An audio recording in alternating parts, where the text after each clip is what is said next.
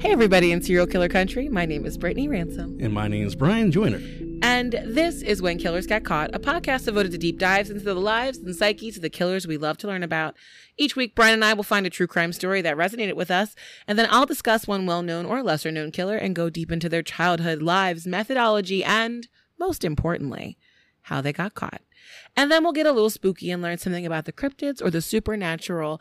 But to start us today, Brian has an update on one of his earlier stories. And this is, yes, oh my God, from episode 2. Episode 2? Episode 2.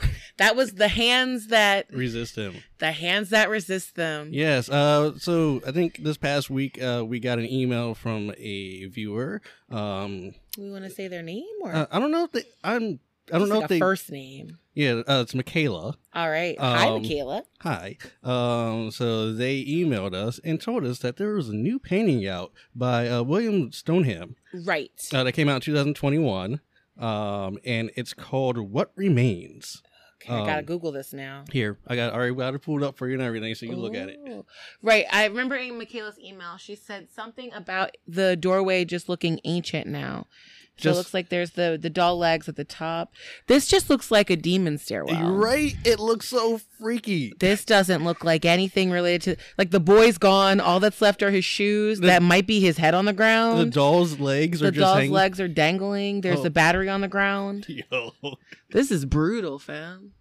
It's a cool picture. I mean, Stoneham is a very good painter in general. Oh yes, definitely. But I just I saw the picture, the painting, and I was like, oh, I gotta talk about this. That's amazing. That we talked about that January 14th? Yes, I believe so. And now 8-ish months later. Look, people when they start listening to us, they listen from the first episode. I know.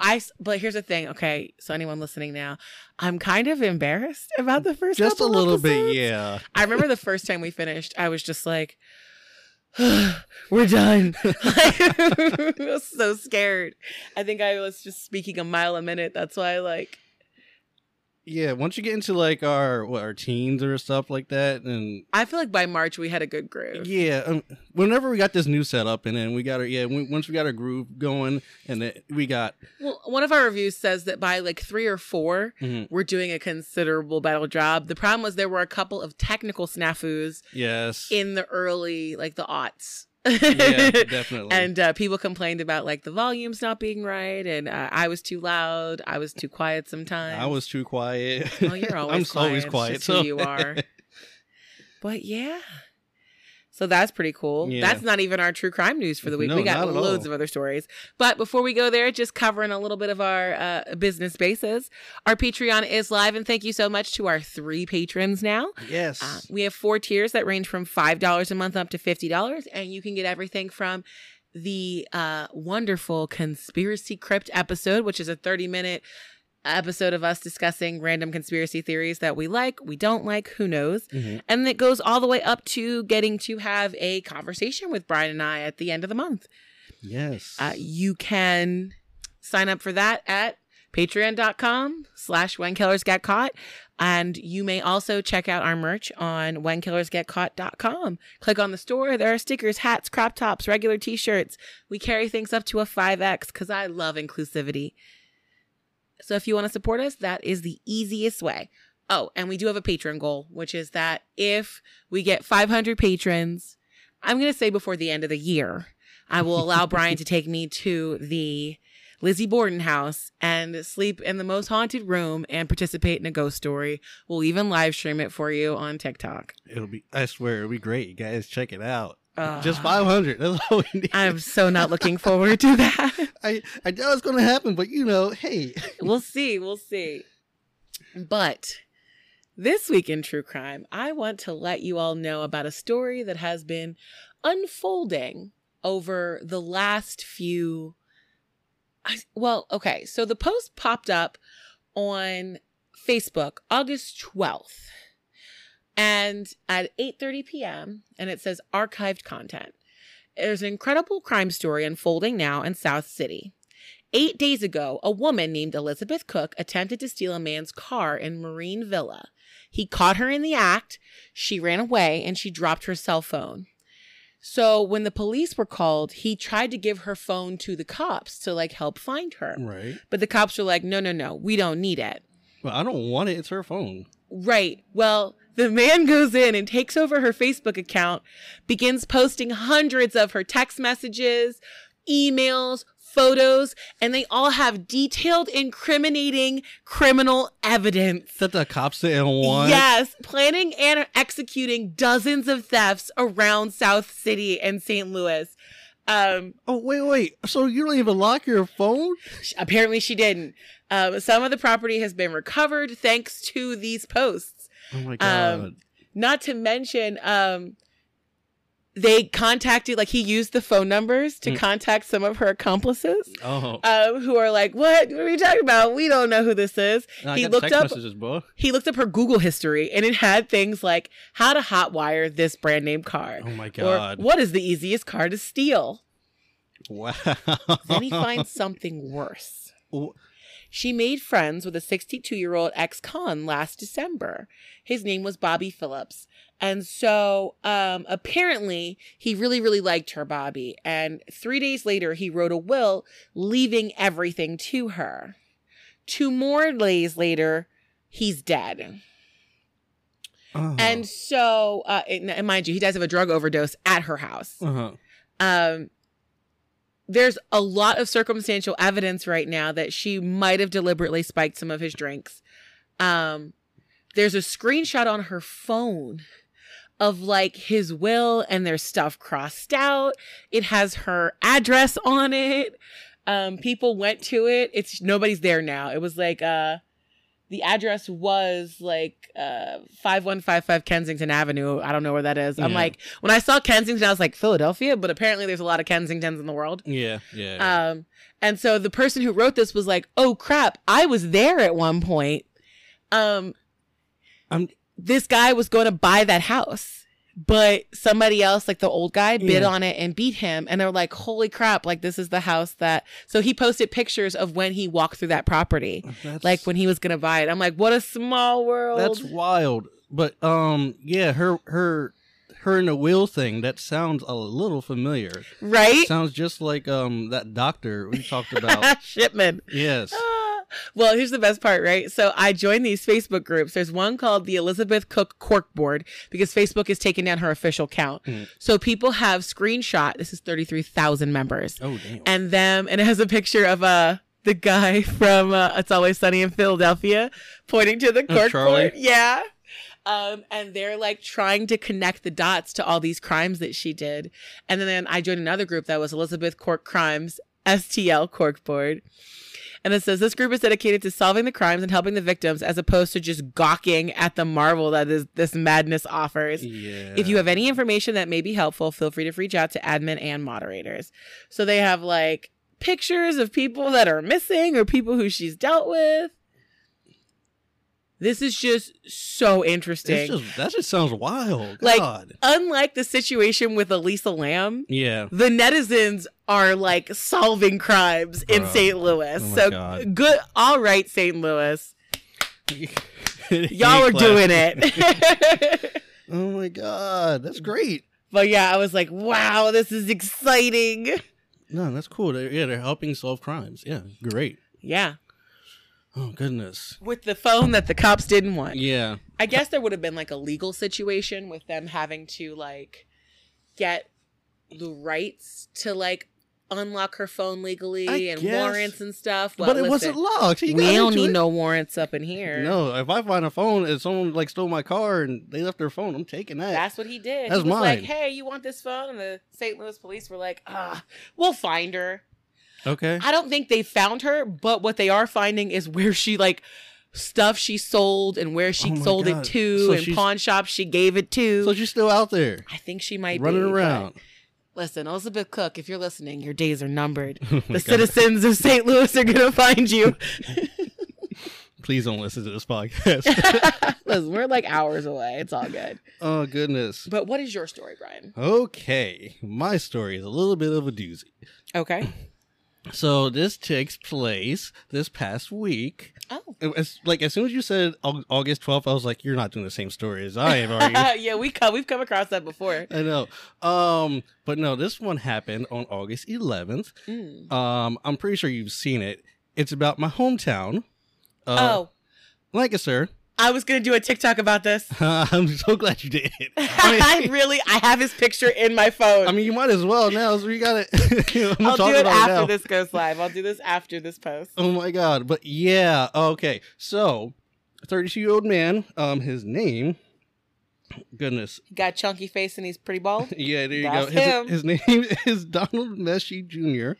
He's 32 years old. He is from Lancaster, Pennsylvania.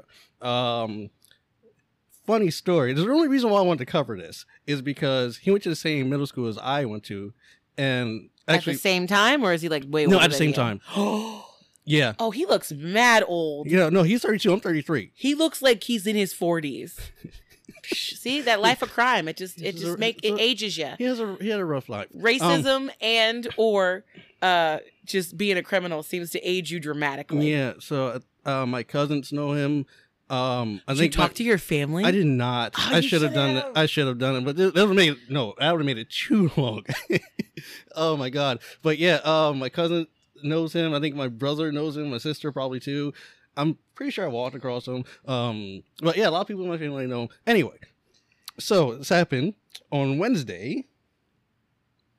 Actually, no, not Wednesday. Yeah, no. Okay, so what happens is, one of his relatives comes over to his house, right?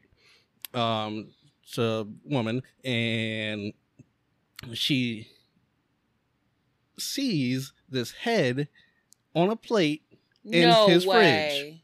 It's sitting on a plate in his fridge. So she rushes out of the house. She calls 911. She's like, "There's a head in my relative's fridge, and it looks like another one of my relatives." So, oh no, cops come over. So redneck. So cops come over, they check, they question him, and he's like, yeah. So he pulls out the head, and so he tells them this story. That at night he goes into his father's room, and he sees what he thinks to be a cadaver doll laying in his father's bed, and it sounds like his father.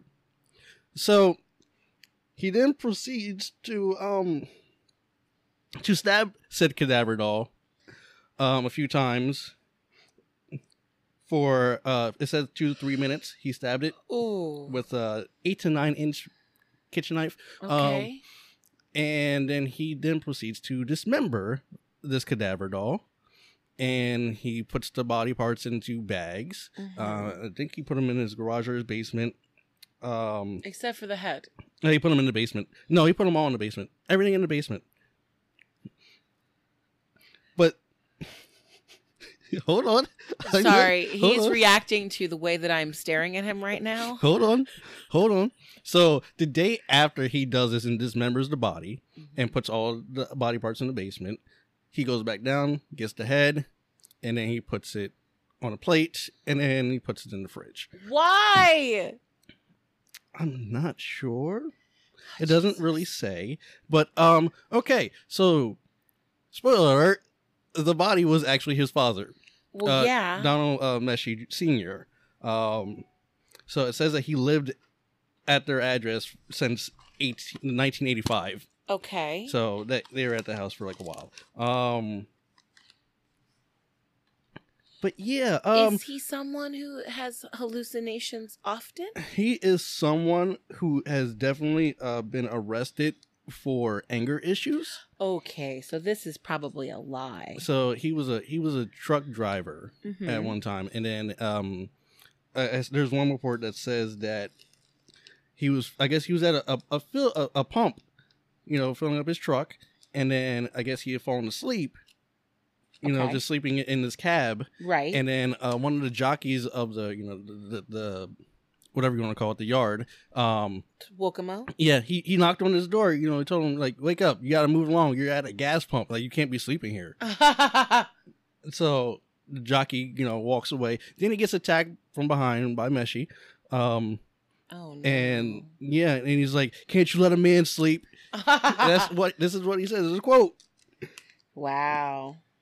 And yeah, so he was supposed to be going into anger management. I think this happened in 2019. So so yeah, 2 years ago. Wow. But yeah, now this thing with his father, it just happened this past week. Right. This was days ago. Somebody sent me an email, like a TikTok message, going like, "Hey, didn't you say you live not far from here?"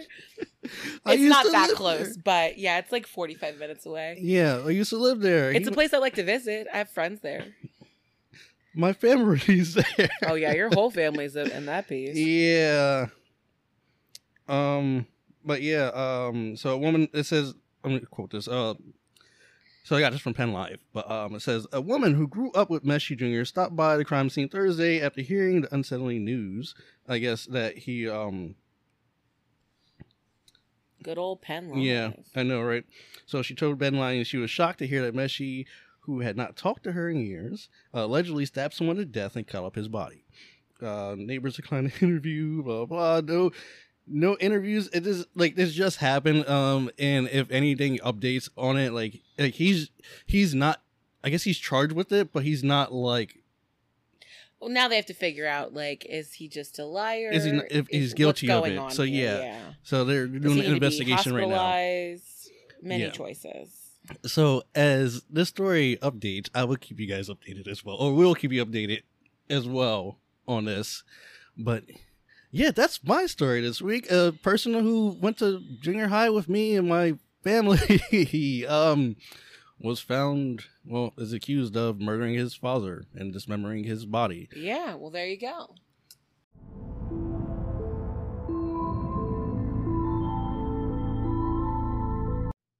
When Killers Get Caught is sponsored by the Magic Class Boutique. Now, why does that name sound so familiar? Well, it's because it's a business ran by our very own Brittany. That's right, the Magic Class Boutique is not only a black-owned business, it's a woman-owned as well. This is a jewelry company that makes some pretty awesome earrings, ranging from cute little sushis to spooky mermaid skeletons. There are even adorable self-defense keychains for those just-in-case moments. And introducing the Serial Collection. This set of earrings is based off of serial killers and the official merch for the podcast. This collection features everything a serial killer would need to pull off their crimes, from hunting knives at the beginning of their crimes to warden keys for when they eventually get caught. Check out themagicclasp.com today, where you can use our promo code CAUGHT to receive 15% off of your online order. That's TheMagicclasp.com and use promo code CAUGHT for 15% off. And make sure you tell Brittany that I sent you.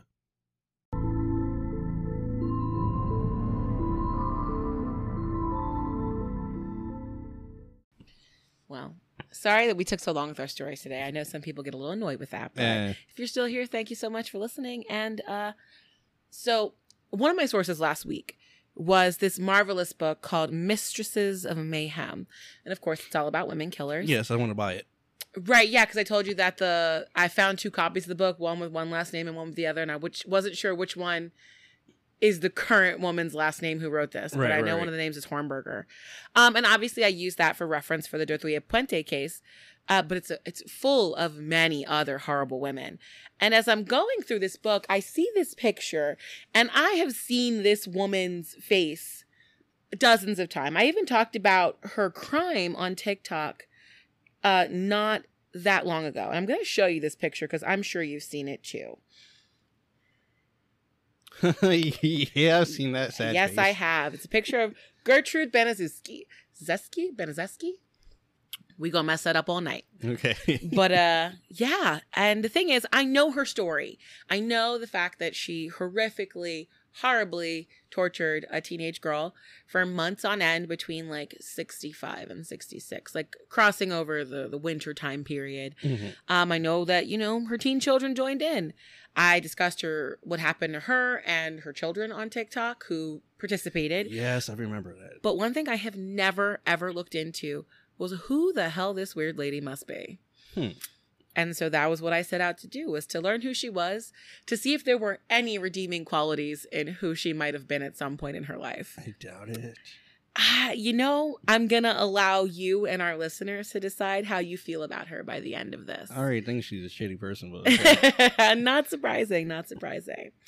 But Gertrude Benezeski was born Gertrude Van Fossen in late September of 1929 to Hugh Marcus Van Fossen Jr. and Molly Van Fossen in Indianapolis, Indiana, just a month before the New York Stock Exchange would crash and plunge America into the worst financial crisis anyone had ever seen. She was the third of 6 children to a mixed-race family of Polish and Dutch origin. In a world where no one had any money and there were too many children, Gertrude was her father's favorite. They had so little in terms of resources that he tried to make up for it by showering her with affection. Something that kind of faintly ignored her siblings, but made her mother, Molly, feel very threatened. This was such a big deal in their household that Molly would try and separate Gertrude from Hugh, even when Gertrude was just a toddler. We're talking 2 years old. Oh, wow. That obviously did not work very well. If you've tried to separate a toddler who's obsessed with someone, there's just screaming that happens. Yeah. So when that didn't work, what Molly started doing was whenever he wasn't around, she would just freeze her out. She just wouldn't talk to her at all. Why? Why would you not try to build a relationship with her and try to get her on your side too? I think it's very peculiar when an adult woman is envious of children, but it happens all the time, especially when people get remarried and stuff. That's and people true. don't like the behavior of the, this person's spending more time with his daughter than me. I see articles all the time on dating websites and on Reddit and Reddit relationships. So this is fairly common. It's just tragic. Okay. So Gertrude's siblings were we don't really want to be on the receiving end of this. So they decided to sort of side with mom. Of course. And so she very much grew up like she was an outsider, which didn't have the effect that they really wanted. Because at that point, then it was Hugh was the only person who treated Gertrude like she was a person. So she clung to him even more. Hugh didn't fully understand what was happening because when he came home, everything was normal. And he didn't really ask his wife either, but he just went, well, she's being extra clingy when I come home, so that must mean I need to give her more attention. Right, yeah. I mean, which this was just a cycle that continued horrifically. That's shitty. God. Now, yeah, it is. Molly had complete control of her other children, and she very easily manipulated them into bullying Gertrude. So that means that it began to extend from home into school. And then the other Van Fossen kids got other kids in school to bully her as well. On top of that, the whole country's in the middle of the Great Depression. He was cycling through jobs very fast. He starts drinking to deal with the feelings of inadequacy because he's struggling to take care of his family. Molly, for some weird reason, blames all of the troubles on Gertrude, but she knew that she couldn't do anything overtly to her husband's favorite child without making her husband angry. And like I said, Gertrude having a pretty terrible childhood. Her dad's doing his best to make her happy, and then pretty much the worst thing that can happen did. It's 1940. They're in the kitchen, and Hugh and Gertrude are reading together. She wasn't the best student, but she tried. And then he falls over, and he has a massive heart attack. Oh. Gertrude begins screaming. Molly runs into the kitchen, and the two witnessed his death. 11-year-old Gertrude, I'm sure, knew that things weren't going to get better for her because Molly looked her in the face and said, "What did you do to him?" Wow. Yeah. Come on. So Gertrude was blamed for her father's death, which is completely irrational. And like, you know, we've both lost people, so you understand that when you're in the throes of that kind of grief, like is it surmountable? It's like hard enough to do regular life things, but then to have somebody else going, well, it's your fault that person died. That's awful. So she started having these night terrors. And without Hugh to stop Molly, Molly began beating her because her night terrors would wake up the other children. That went on for the next 3 years. Well, Hugh's not there anymore, so you don't have to be jealous of her anymore. You can start being nice to her. No, but now she's just shifted the anger in a different way. You took my husband away from me. I didn't do anything. It's hard to say. You can't. But that also ties into the first time, too. You took my husband away from me because he loved you too much. I got to tell you, I don't understand it. Just don't have babies if you're going to be jealous of your babies. Please. But like I said, that went on for 3 years. And Gertrude kind of lived in this world where her mother either ignored her or beat the crap out of her. Mm-hmm. Her siblings were like, yeah, listen, we're just going to not do anything to help this situation. Mm-hmm. Molly is obviously deeply mentally unwell, but that doesn't matter at all. Every problem in the house was a Gertrude problem, to the point where it became a joke among the kids, where, first it started out like, oh, there's not enough food in the house. Gertrude's eating too much. Wow. And then the kids started making jokes, and like if one of them were somewhere else in the house and they like tripped and fell, they would like laugh and go like, aha, Gertrude tripped me. That's not funny. At school, things weren't much better, but they were bad in a different way. At 14, she started to have a little bit of like happiness. This was weird because Molly had done a really good job of poisoning the minds of the other moms. And their little girls at school would repeat all the rumors that Molly told. Wait a second. The moms. So she got other kids' moms. So she would talk to the other moms. And talk shit about her daughter? Yes. So, and then the daughters would find out from their moms, and that would get repeated at school. I'm already not. Okay. Bruh.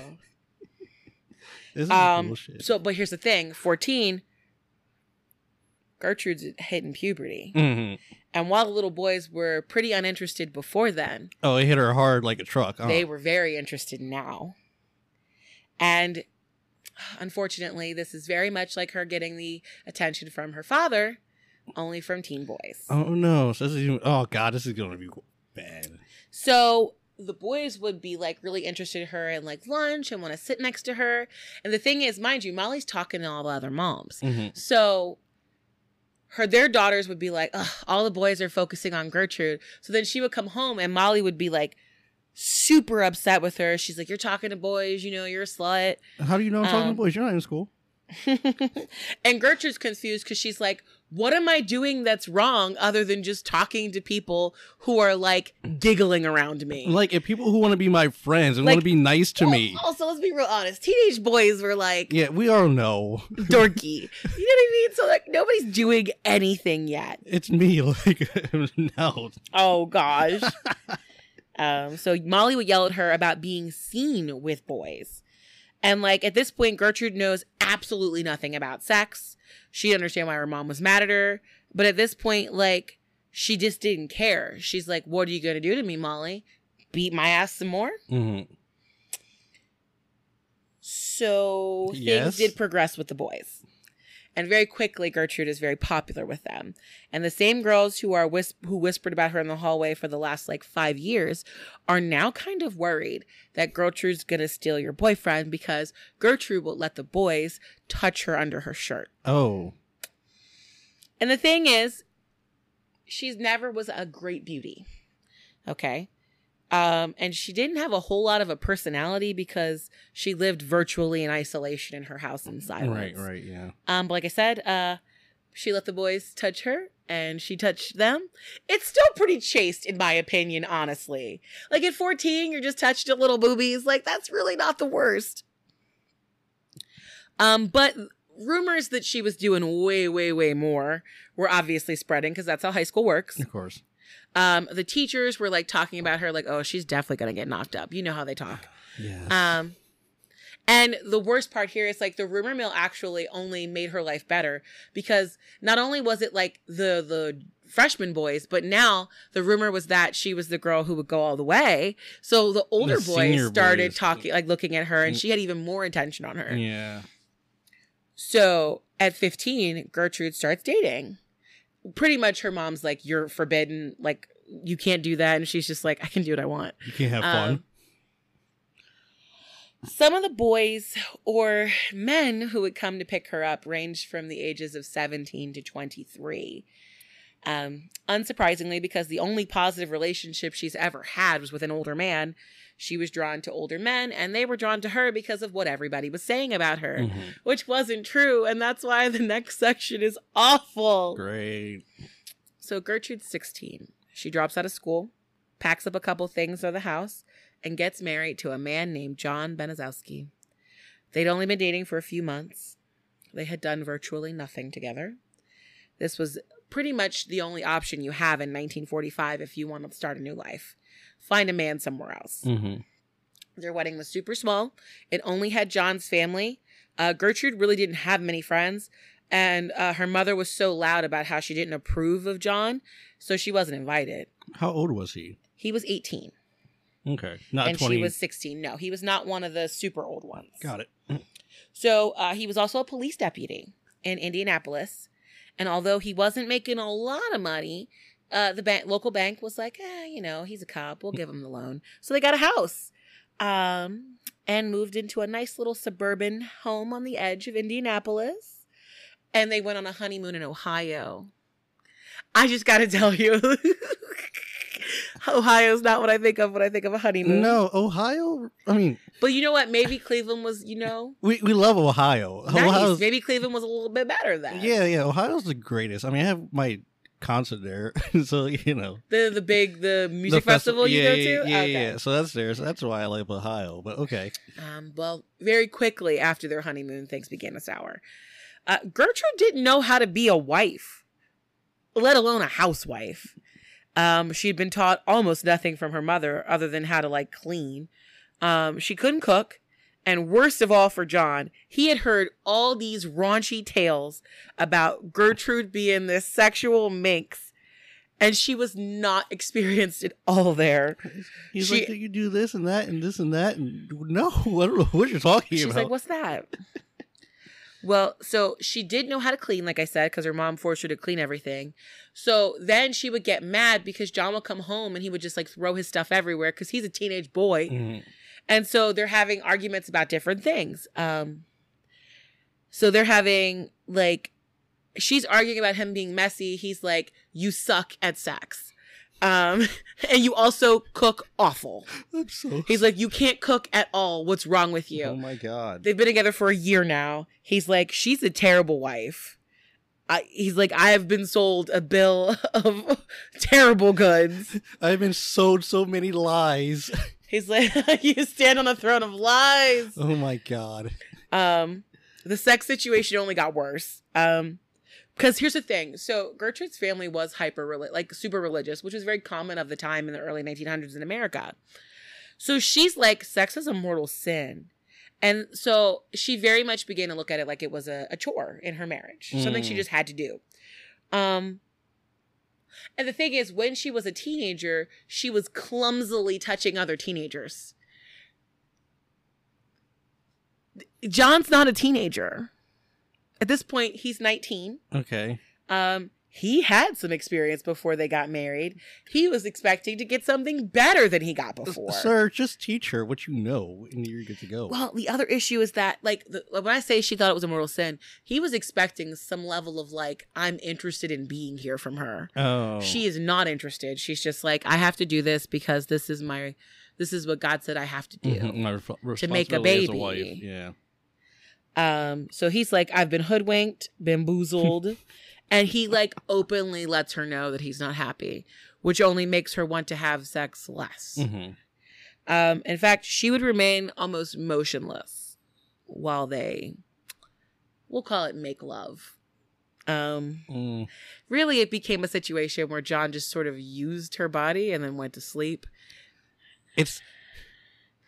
And if she denied him, then he would probably punch her in the face. So he got either, I'm just going to lay here and let it happen, or her being like, please let me go to sleep. And if she didn't, he would hit her. And then she would just be like, fine, whatever, do what you're going to do. And then those beatings continued out of the bedroom. Specifically, whenever he said that she annoyed him, which could be anything. Literally, anybody can annoy you for anything. God. Well, and then she got pregnant. Hooray, you don't have to have sex for a while.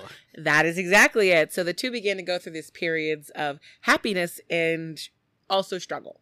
When Gertrude was pregnant, she began to focus on like the nutrition for her and the baby. So she started cooking better. Oh, great. And then she would clean the house constantly, regardless of what he did, because she said that she learned that, you know, newborns can get infections really easily. So she was like hyper cleaning the house, cooking like these excellent meals. John's like, this seems all right. Then the baby's born. And John's like, oh, she doesn't want to like deal with me at all now. She's focusing all of her attention on the baby. Baby girl, Paula. Oh. And so almost in a weird, ironic way, there's the same kind of jealousy. So it's just reverse. Yeah, but in reverse. And pretty much the only time John wouldn't beat her was when she was pregnant. And she spent most of the next decade of their relationship pregnant. Finally, she got pregnant 4 times. Finally, she divorced him in 1955. And she got married to a man named Edward Guthrie a few years later. He was unemployed and very into the fact that Gertrude was getting a very large child support stipend for 4 kids.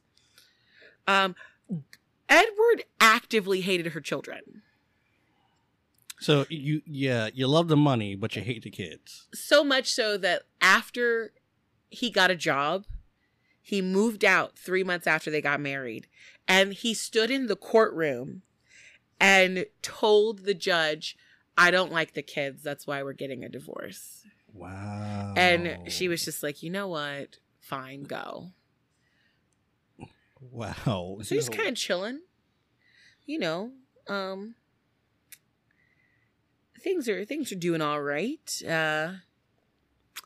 One day, Gertrude's walking around town and she sees John. And she's just like, well, you know, I suppose you could come hang out. You know, the kids do like seeing you. So he visits more often. Now she's a lot more experienced after having been single for a little while. I'm sure she is. So he's a little happier in that department. Oh. And hang out. You should have quoted. Well, I didn't know it didn't start out that way. It started out with the kids being like really excited to see him and like, sure, you can come have dinner with us and be around the children. And then the children go to sleep. And then, well, you want to come stay with me? And then it became, John moved back in. Then you got to hang out. Then they got to hang out. They would have drinks and she would show him her new tricks. And and they got married again. Oh, God. Okay. Things were going all right. He was like, we have these 4 kids, we're good. But obviously, in like, you know, I'm going to say like the late 50s, we weren't real good with contraception.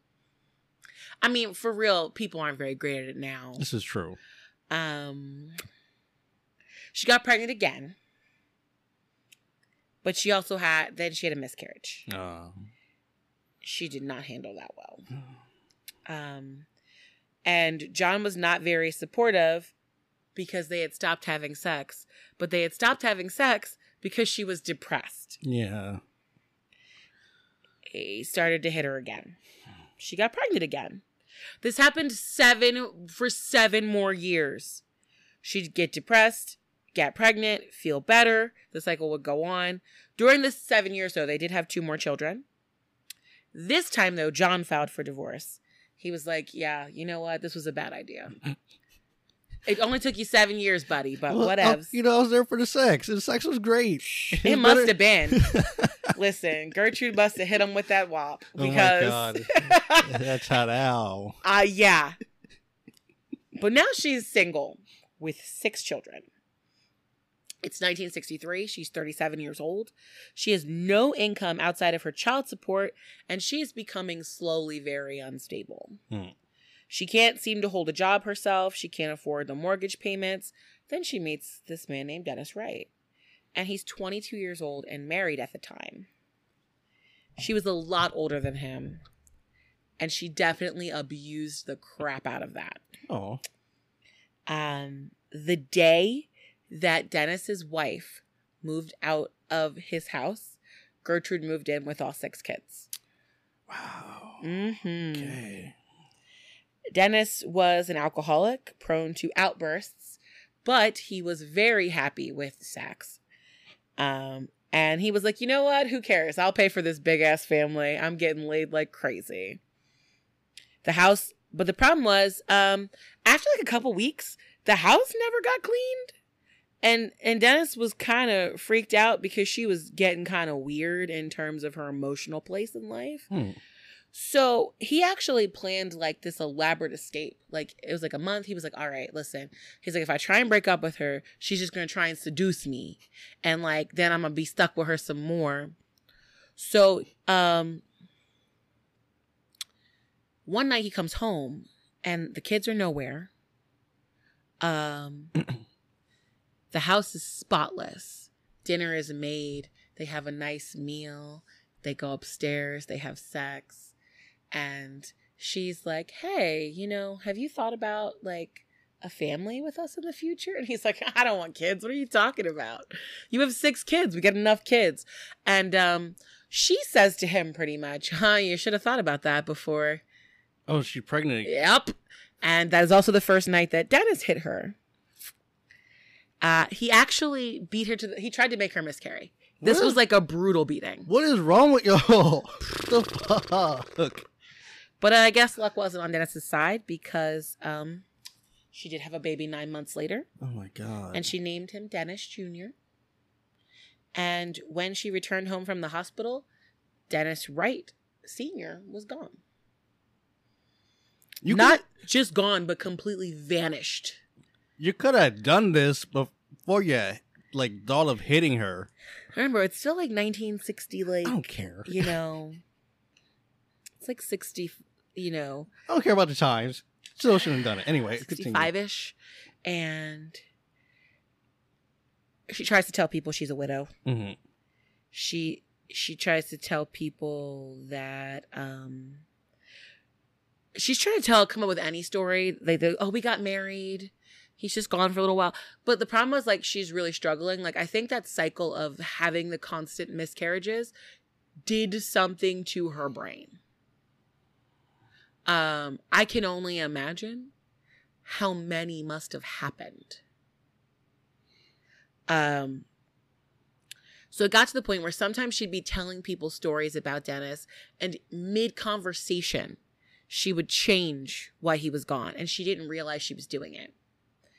And probably the nicest thing that happens in this entire story, the neighbors realize that she definitely is incapable of keeping a job at this point. And they suddenly are like, you know what, Gertrude, you have all those kids. You're really good with kids. Can you watch our kids? And hey, Gertrude, your house is always really neat. I see your laundry. It looks so nice.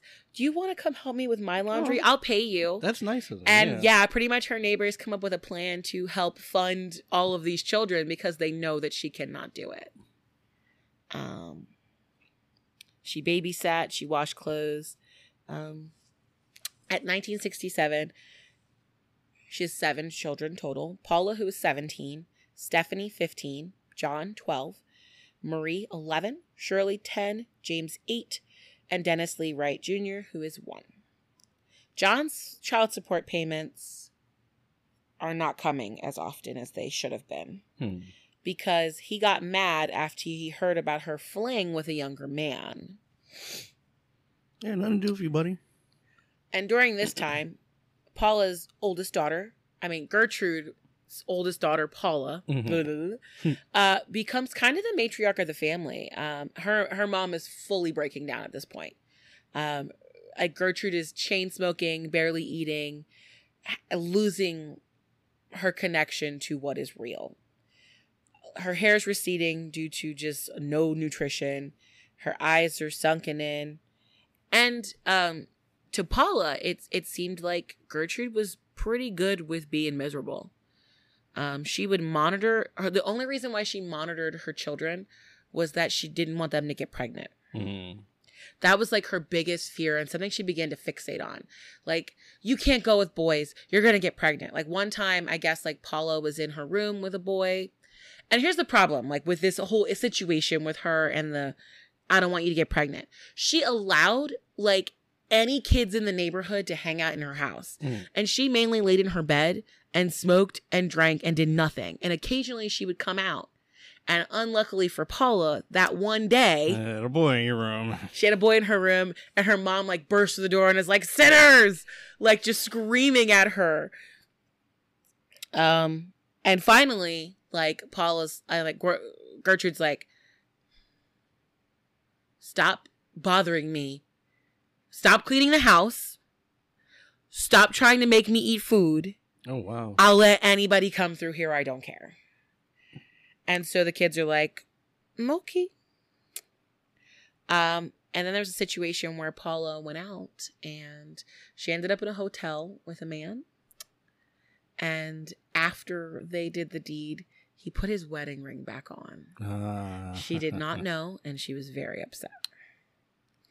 So Paula is absolutely pregnant and currently in the house with her mom, trying to hide said pregnancy. The house is now the place for every teenager to come and get into trouble, even though it is a complete mess. This is also the time when Paula meets the Likens sisters, Sylvia and Jenny. She meets them through one of her friends named Darlene. Sylvia is a little bit younger than Paula and Jenny, and Jenny is younger than Paula, has a leg brace from when she had polio. Darlene was out and realized that they were pretty much homeless and brought them to her house, and then convinces Paula to take them with her because she's like, well, your mom doesn't care who's there at the house, so this totally works. They can just hang with you. They all sit in Paula's room, and Jenny and Sylvia kind of tell them about how, like, the night before, their mom had them pack up all their stuff and run away from their father, Lester. Lester had hit mom. Mom's name is Betty. So Betty grabbed the girls and ran.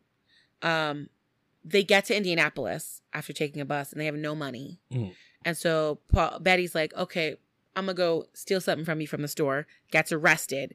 So then Sylvia pulls Jenny away because she's like, if they find out we're with her and we don't have an adult, we're going to just get locked up too. Yeah. So they end up just kind of wandering around Indianapolis, and that's where they ended up meeting Darlene.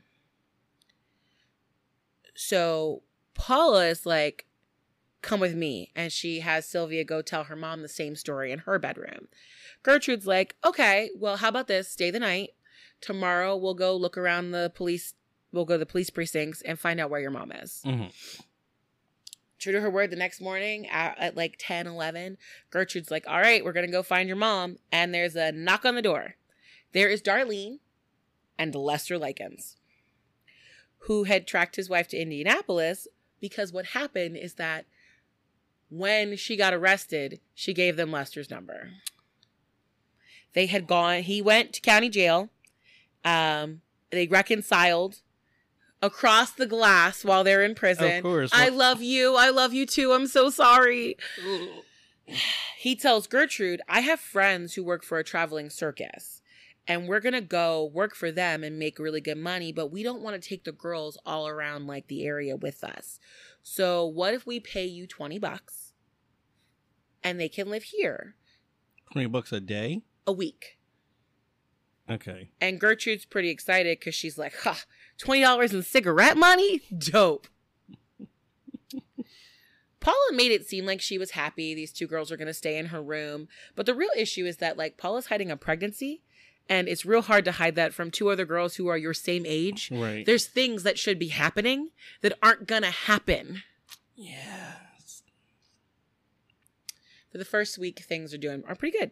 Sylvia and Jenny get set up in the new school.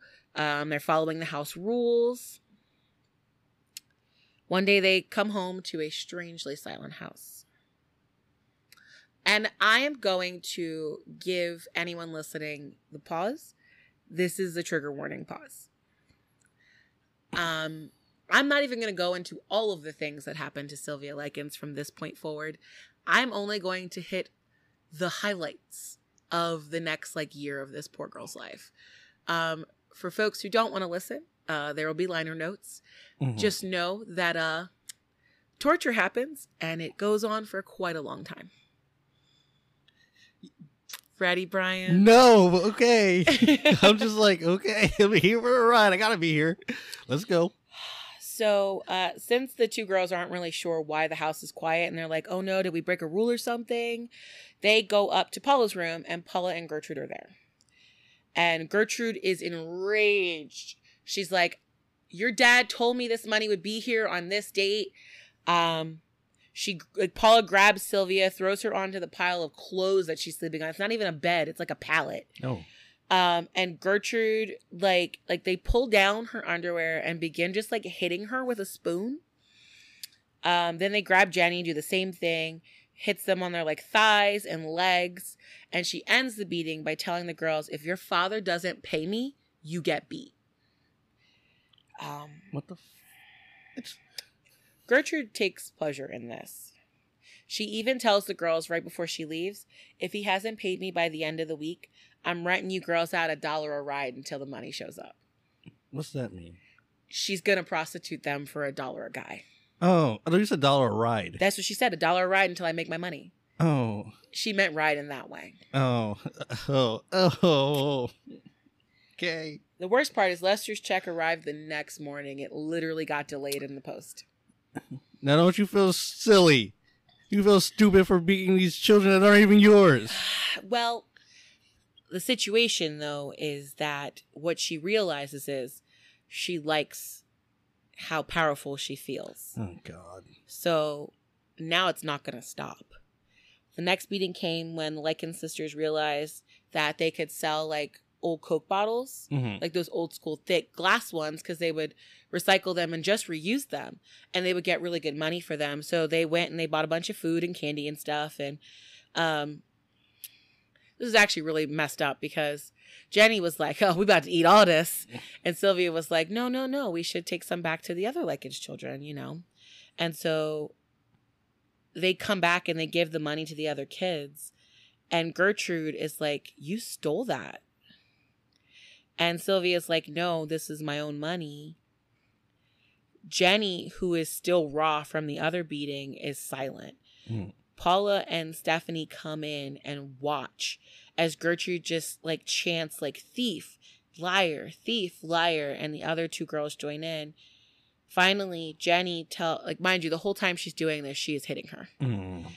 Finally, Jenny told Gertrude that they'd stolen the candy that way to stop the beating. From this point on, Jenny and Sylvia try to be perfect house guests. They are silent. They try not to be a bother. They try to avoid Gertrude entirely and just go to school. They even stop trying to really make friends because they're worried about the fact that the Likens children have always gone to these schools. Right. Gertrude is not feeding them. Barely at all. So one night, all the kids have to go to this church function in place of Gertrude going because Gertrude doesn't go anywhere. She just lays in her filth and enjoys being an awful person. Right. The local preacher notices that both Jenny and Sylvia seem a little weak, and it had been 3 days since either of them had eaten anything. So when the preacher offered them food, they couldn't say no. And funny enough, Jenny was the one who ended up kind of gorging herself on food, but Sylvia was like, I need to show some restraint. She goes home. Sylvia tucks Jenny into bed. And then she's like, you know what? I should just go to sleep. And then I guess she sort of changed her mind. And she goes back downstairs. There's Gertrude sitting with all of her children. Gertrude calls her a pig and is just like, I heard you were out bringing shame to my name again. As if anyone could shame you more than you've already been, Gertrude. But regardless. God. Okay. Gertrude's so mad about the food thing and how like, oh, people are going to think that I didn't feed you. Well, you don't. So she drags Sylvia into the kitchen, pulls out a stale hot dog bun and like an old sausage, drenches it in mustard and ketchup, and tries to force feed her, screaming the entire time about how Sylvia's going to get fat. Nobody's going to want her. She'll end up alone. Through this process, Sylvia does begin to vomit. Mm-hmm. And Gertrude forces her to eat the finished hot dog and then to eat the regurgitated hot dog again. Like with her foot on her like back, mm-hmm. dragging her head across the floor. It's so terrible. All of the Baniszewski children watched her do this. And then Gertrude picked her up, wiped her off, and told her, I only punish you because I care about you. No. Mind you, I'm going to also let you know that a lot of these stories come from Stephanie Baniszewski, mm-hmm. Because at the inevitable trial that happened, she was the one that... She turned on the family and told everything. So these are the things that Stephanie was there to see. A week later, Sylvia meets with Lester and Betty. Gertrude organizes this so that they don't see the inside of the house. The whole family gets on a bus and goes to Garfield Park. Betty's like, why are they so skinny? And Gertrude's like, oh, Paula's like on a diet. And so the girls decided they were going to help her with it. So they're on a diet too. Pretty much Gertrude lies and lies and lies some more. On all the while just staring Sylvia straight in the face. Daring her, contradict me, I dare you. Jenny hadn't witnessed the thing that had just happened mm-hmm. the week before. So she was like, we're fine. All that happened to Jenny was she got spanked one time. Right. It was weird because she's like 14, but you know, in the end, Betty hugs her daughters and she's like, I'm so happy you guys just started going to church. That's amazing. On the way home, Gertrude's like, this is great. We're going to be friends now. And no. Well, no friends. I believe in Jenny's testimony. She said it was almost worse that they believed her. It's terrible. Because they let their guard down. Yeah. So they tried to be friendly with Paula and Stephanie. So I'm going to say that this is when things go from the kind of abuse that Gertrude experienced when she was younger mm-hmm. into a completely different territory. So all the teenagers are downstairs in the living room. And they're all talking about their experiences with the opposite sex. Mm-hmm. And so Jenny's like, I only kissed a boy. And like, that was like a year ago. And we never talked to each other. Sylvia is like, well, when I lived in Florida with my parents, I went steady with a boy. And she said that she let him touch her over her sweater. Mm-hmm. And everyone's like, ooh, Gertrude's even there. And she's like, oh. But when Sylvia tells her story, Gertrude snaps. Slaps her in the face, calls her a whore in front of all the other kids. Sylvia's like, what? I didn't, what do you mean I'm a whore? I've never even had sex before. Yeah. And she's like, I haven't even gotten past first base. But like Gertrude literally like hits her so hard she falls to the floor. Her head hits the wall on the way down. She's screaming the entire time that she's a prostitute. Everybody knows. The neighborhood children are like, the fuck is going on? Gertrude's like, oh, I bet you're pregnant right now anyway. She's like, you let a boy put his dirty parts down there. Like, she's using some real, like, Carrie language. Yeah. Your dirty pillows. Then Gertrude somehow, like, spins the story that obviously Sylvia had accepted all that candy for sex. That's why she had that candy from, like, a month ago. And she's like, as she's telling this story, like, oh, I bet you that's how you got all that candy. You must have like exchanged candy for sex. She is physically stomping on Sylvia's crotch. Oh. Like full. She demands that some of the neighborhood boys like hold Sylvia. What the? And they do. They hold her legs in place so that Gertrude can continue like kicking her. At one point, like they got tired and like the one boy dropped her leg and was like exhausted. And so Sylvia manages to get up, barely able to stand. And she goes to sit in a chair and Gertrude grabs the chair like from out from under her and literally says, whores are unfit for chairs. What the? And from that moment forward, she was not allowed to sit anywhere in the house. If you're still listening, it gets worse from here. Gertrude would even come into her bedroom and like throw the little pallet across the room. Oh, come on. You can't lay down. Fuck you. What am I going to do? I don't sleep like a horse. I don't stand up. Well, the next thing that happens is quite possibly, like there's a discussion on this of whether this rumor about the Banazeski kids came from Sylvia or if it just came from the other kids being there at the house. Mm-hmm. But regardless, there are these rules. There's these rumors about the Banazeski girls. No one is like, we can't say anything. Like, there's no rumors about Sylvia because Sylvia is literally like the most innocent of innocent there at school. Mm-hmm. Paula and Stephanie didn't hear these rumors, but they knew something was going on because whenever they would walk in a room, people would get quiet. Of course. So you know people are talking about you when that happens. Mm-hmm. And the first rumors are that the house is filthy, but it also has rumors about places that other kids aren't allowed to go. That's why people thought it was Sylvia that told these rumors. One teen boy had the courage, and his name was Coy Hubbard. He also was in love with Stephanie, so he decides he's going to go right up to the Banazeski house, talk to Gertrude, and he's like, Sylvia and Jenny are spreading lies about my girl and you. Oh, wait, he did this? He goes straight to the house. Oh, no. Sylvia gets home from school and Coy is right in her face and he's like, why are you talking shit about my girlfriend? He's like, why'd you say Stephanie's a slut? As soon as Stephanie hears that, she's like, wait, what? Oh, my God, no. And Sylvia's just like, I've never said anything. Why would I say anything about you? Like, I barely know you. Yeah, I don't really care about you right now. She's like, the rumors that could have come from any of the teenagers you allow to be in this place. Right. As it is. But, like, no one's listening to her. Coy, who is studying judo, proceeds to beat the ever-living crap out of her. And the other issue is that Sylvia was underfed, undernourished, and had never been in a fight in her life. Yeah. The other children watch in silence. Coy flips her around the room several times before Gertrude's like, you're messing up my living room, kid. And then she walks over, opens the door to the basement, and goes, take her down there. Come on. Pretty much alone with her in the basement, he just treats her like a human punching bag. When Coy is exhausted, he leaves the basement, and Gertrude's like, you know what? You should come back for more practice.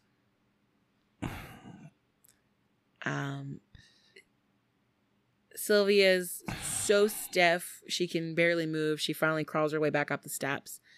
And Gertrude's like, well, it's not like anybody's going to believe what you're saying about my kids.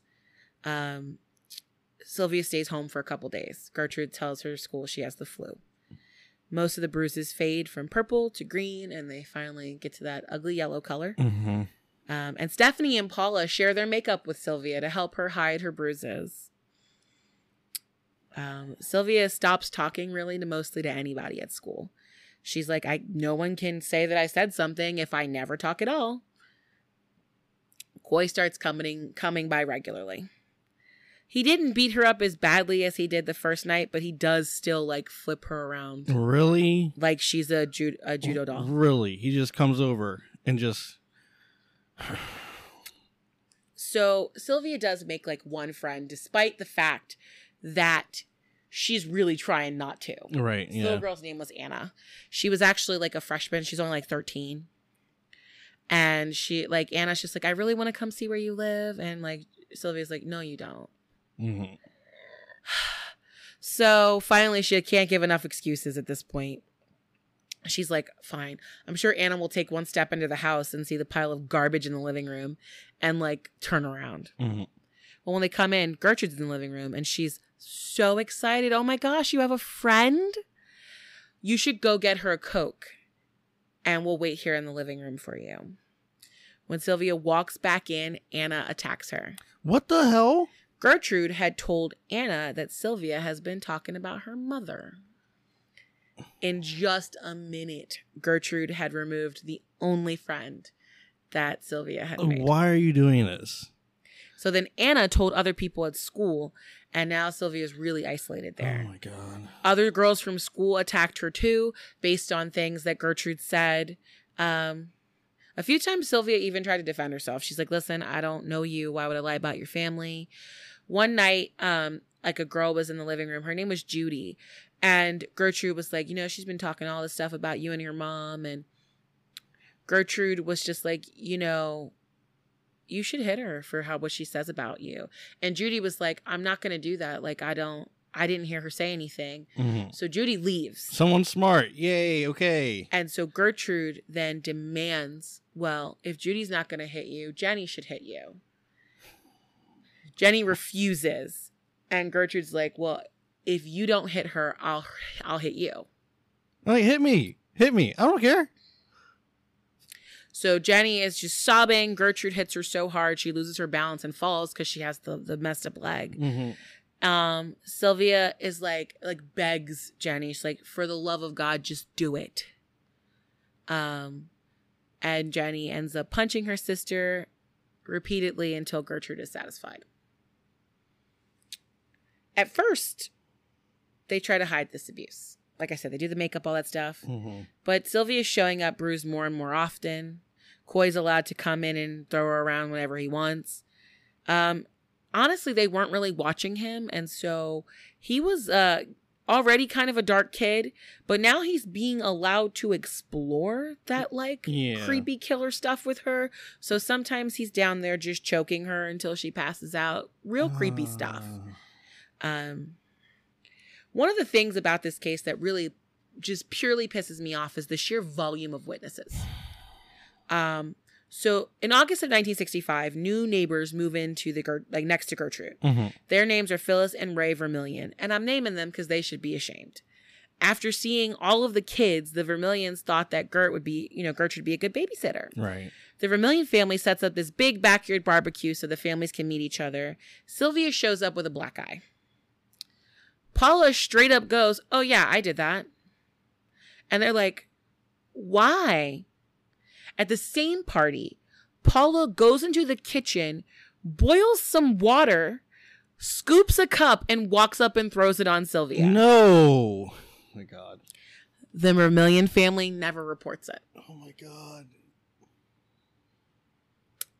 2 months later, they go to Gertrude's house to borrow something. And they see Sylvia in the house with a black eye that is so bad that it's swollen shut and her lips are swollen. And she's walking around almost like out of it. Mm-hmm. Probably at this point, she has like a concussion. Paula again tells Phyllis, yeah, I did that to her. And then she takes off her belt to show Phyllis how she beats Sylvia and hits her in front of Phyllis. This was also not reported. Shortly after that, Sylvia told Gertrude that she had to get a tracksuit for gym class.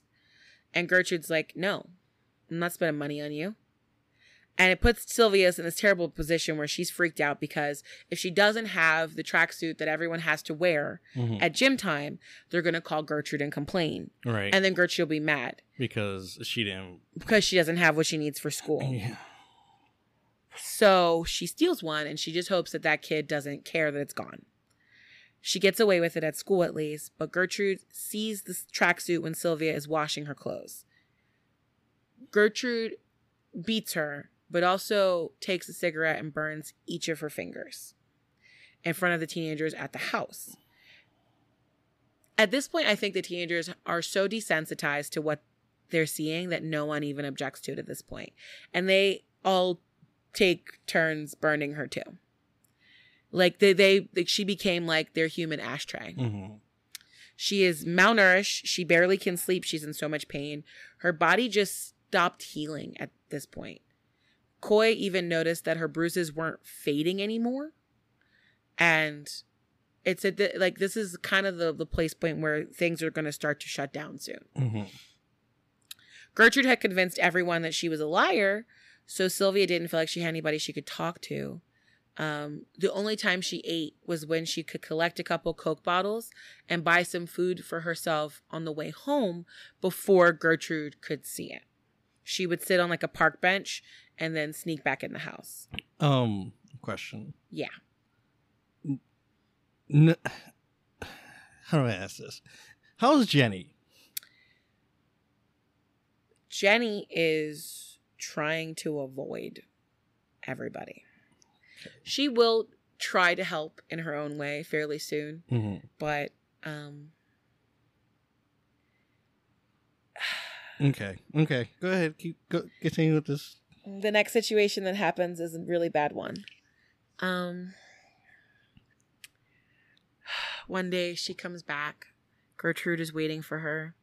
She doesn't even know why she's being beaten at this point. She just kind of lets Gertrude drag her around the house. Finally, though, Gertrude drags her into the living room. There's no other teens in the house other than boys. She forces Sylvia to strip in front of all the boys, hands her a Coke bottle, and like demands she put it inside of herself. At some point during this, Sylvia passes out from just the pain. The next morning, Sylvia begs to be taken to a doctor. She's like, something is wrong.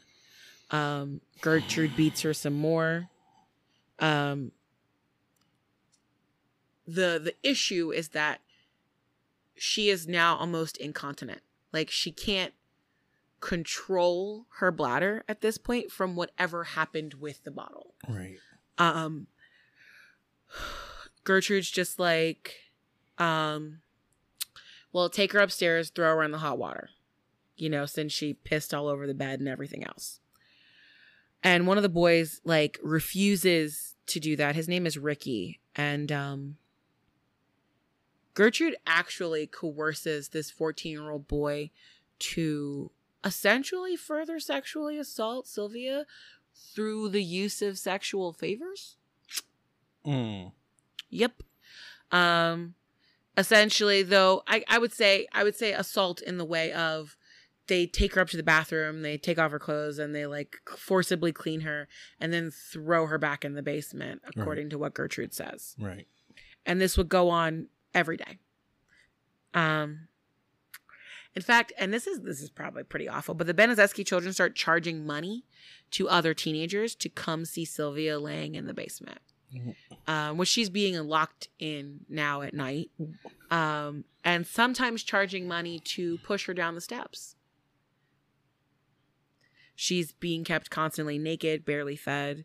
When they do feed her, it's bizarre, in a dog bowl, or like one time they'd be like, here's soup, but you have to eat it with your hands.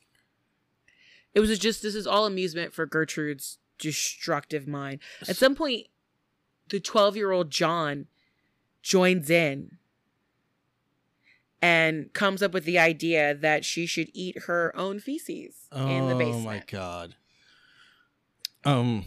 So all these kids that are coming to pay money, they don't like, just because she's naked. They like, oh well, yeah, but they for don't, 25 cents you can come see her. Her boobs are out. They don't tell stories around school. Nobody hears about this. No parents hear. No parents, at least not the way. If they do, then maybe they'll believe it. Okay. Well, there is a second chance at rescue happens. A local pastor is visiting the homes of his parishioners. He sits in the kitchen. Literally, Sylvia's in the basement. Gertrude's like, oh, I was taking care of this girl. She's a sinner. She's been sleeping with married men. Paula wandered in during the conversation, and it's the juxtaposition of there's a pastor sitting in the chair. Paula's wearing baggy clothes because she's trying to hide the fact that she's like 4 months pregnant. And there's Gertrude talking about how, oh, I bet you she's pregnant. She's fucking all these people. And Paula's just like, wow. The Reverend's like, well, I'll pray with you, and maybe, I'll come back and we can pray with Sylvia too when she's here. And Paula's like, I hate Sylvia. And like, Gertrude's like, no, you don't hate her. You hate what she's doing. She wants to make sure, hate the sinner. Hate the sin, not the sinner. The Reverend's like, I'm going to come back, but he never comes back. Now, Jenny tries to reach out to her parents. But since they move weekly due to the movement of the traveling circus, it's very difficult. And Gertrude is holding on to the information as close as she can. So she would get a letter she would get a letter with the money. Right. And that would have the current address. And by the time the girls got the letter, they'd already moved on. Right. They did have a grandmother, but that grandmother was taking care of Jenny's twin brother, Benny, and she was old. They have an older sister named Diana. And when Sylvia is locked in the basement, Jenny's like, I'm going to write to Diana. She writes this whole huge letter begging her sister to call the police. Diana didn't believe her. Why? And what she said was that Jenny and Sylvia had tried to move in with her before. But as Diana's looking over the letters, she's like, this is too detailed. Where is this coming from? It's just not oh, these people beat me, come pick me up so I can come live with you and your husband. These are very detailed accounts of abuse. Yes, come from actual experiences. Please, come get us. So Diana decides to visit the area, and she decides to stop by the house, and Gertrude opens the door and is like, you aren't welcome here. Gertrude tells her, Lester called me and told me you can't see them. Diana's like, that's weird. Why would Lester say that? And she's just like, I don't know. That's between you and your dad, but you can't come here because you don't have permission. So Diana's like, okay, sure. She walks down the street and then she waits. Because she's like, at some point, they're going to come out of this house. One of them is going to come out. Mm-hmm. So about 2 hours later, Jenny's dragging this gigantic plastic bag outside. And Diana runs up to her, expecting Jenny to hug her. And Jenny's just like, I can't talk to you. You have to go away. So Diana's like, now I'm really confused. You just called me saying these people are monsters. Yeah. So Diana calls Indianapolis Social Services. Thank you. And she just goes home. And she's just like, all right. Gertrude was ready for this. A couple days later, the social worker arrives. Jenny is there, dressed beautifully, along with all the other girls. Sylvia's in the basement. Jenny has been told to play along, or she will end up in the basement as well. The social worker is told that Sylvia got kicked out several weeks ago because Gertrude found out she was a prostitute. The social worker closes the case. There was another situation where they were almost found out by a man who the Benizeski children robbed. He legitimately showed up at their house and was like, your kid stole my shit. And then he starts just pushing his way through the house to find his stuff. He makes it into the kitchen, and Coy Hubbard and Ricky tackle him. And they drag him outside.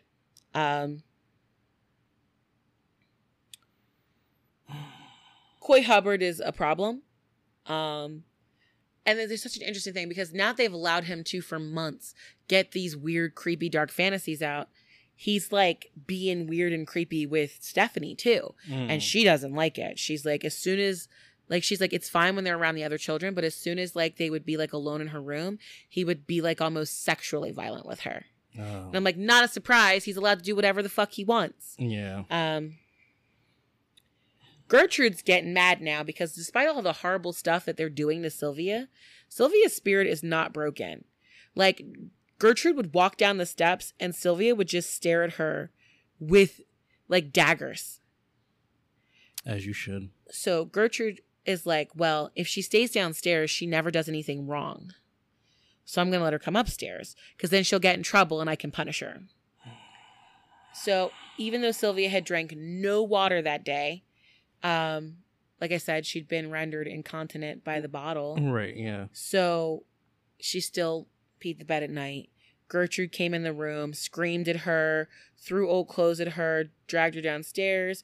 When she realized there were only boys in the house again, she had Sylvia strip again. She did the same thing with the bottle a second time.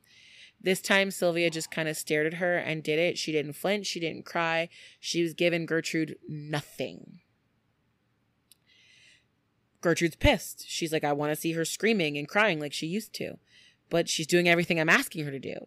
So then she has the boys hold her down, and she takes a needle and they heat it on the stove. And Ricky helps Gertrude come up with the words, "I'm a prostitute and I'm proud of it," on her stomach. Oh. After it was done, Shirley, the younger daughter, asks Sylvia, "Well, how do you feel about being branded?" And Sylvia just goes, "I guess there's nothing I can do. It's there." Also pisses Gertrude off. So she let Coy throw her around in the basement some more. But that wasn't fun either because Sylvia had stopped reacting. I'm assuming at this point she's disassociating. Yeah, she's in her own world Yep. now. At this point, that night, Jenny went down to see her, and Sylvia told her sister, "I'm going to die. I can tell." Jenny ran upstairs and hid before Gertrude could see her, trying to console her sister. Gertrude sat on the steps and stared at her before inviting her to come back upstairs. The next morning, they bathed her, dressed her really nicely, and forced her to write a letter to her parents, telling her that she'd gone with a group of boys. They had assaulted her and hurt her and branded her. This was the letter that was going to prove that Sylvia had run away, and Gertrude was planning on just dumping her somewhere outside. At this point, Sylvia ran for the door. She's like, "They're going to murder me." Mm-hmm. And she just runs for the door. Gertrude grabs her, drags her back, attempts to thrust a pole down her throat and knock her to the floor. At some point, they try and give her crackers and water, and she tells Gertrude, "You should give it to a dog. It's hungrier than I am." Gertrude beats her again. The next morning, Coy and Gertrude come into the basement. Sylvia's in the same spot where she'd been. Gertrude tries to attack Sylvia and misses and hits herself. She literally misses, hits the wall, hits herself. Coy is staring at her like, "Who is this stupid old lady?" Oh, thank God. A funny moment. Yay. He took the curtain rod from Gertrude and beat her until he was sure she was unconscious. Sylvia woke up in the middle of the night. She was unable to scream because of the thing with them trying to thrust something down her throat. Mm-hmm. So she found a metal spade and she began hitting the wall all night long. The sound actually was loud enough that it woke people up in the area, but none of them called the police because they were used to weird sounds coming from the Benezeski house. The next morning, Ricky and Stephanie pick Sylvia up. They take her into the bathtub. Her head falls below the water and they don't see any air bubbles. Stephanie tries to do CPR, and that's when they realize that she is cold. It is October 26, 1965, and Stephanie was 16 years old. Hey, Sylvia. Gertrude had her put in the basement, and so she calls the police across the street. She hands the police officers the note, and they're like, "This is weird." Because, okay, I'm going to tell you this because I saw part of the letter. The letter is addressed to "Dear Mr. and Mrs. Betty and Lester Likens." What child writes a letter to their parents and uses their official full name? No. You would just say, "Dear Mom and Dad." So that was already stupid and weird. Yeah. But it gets more. This just gets...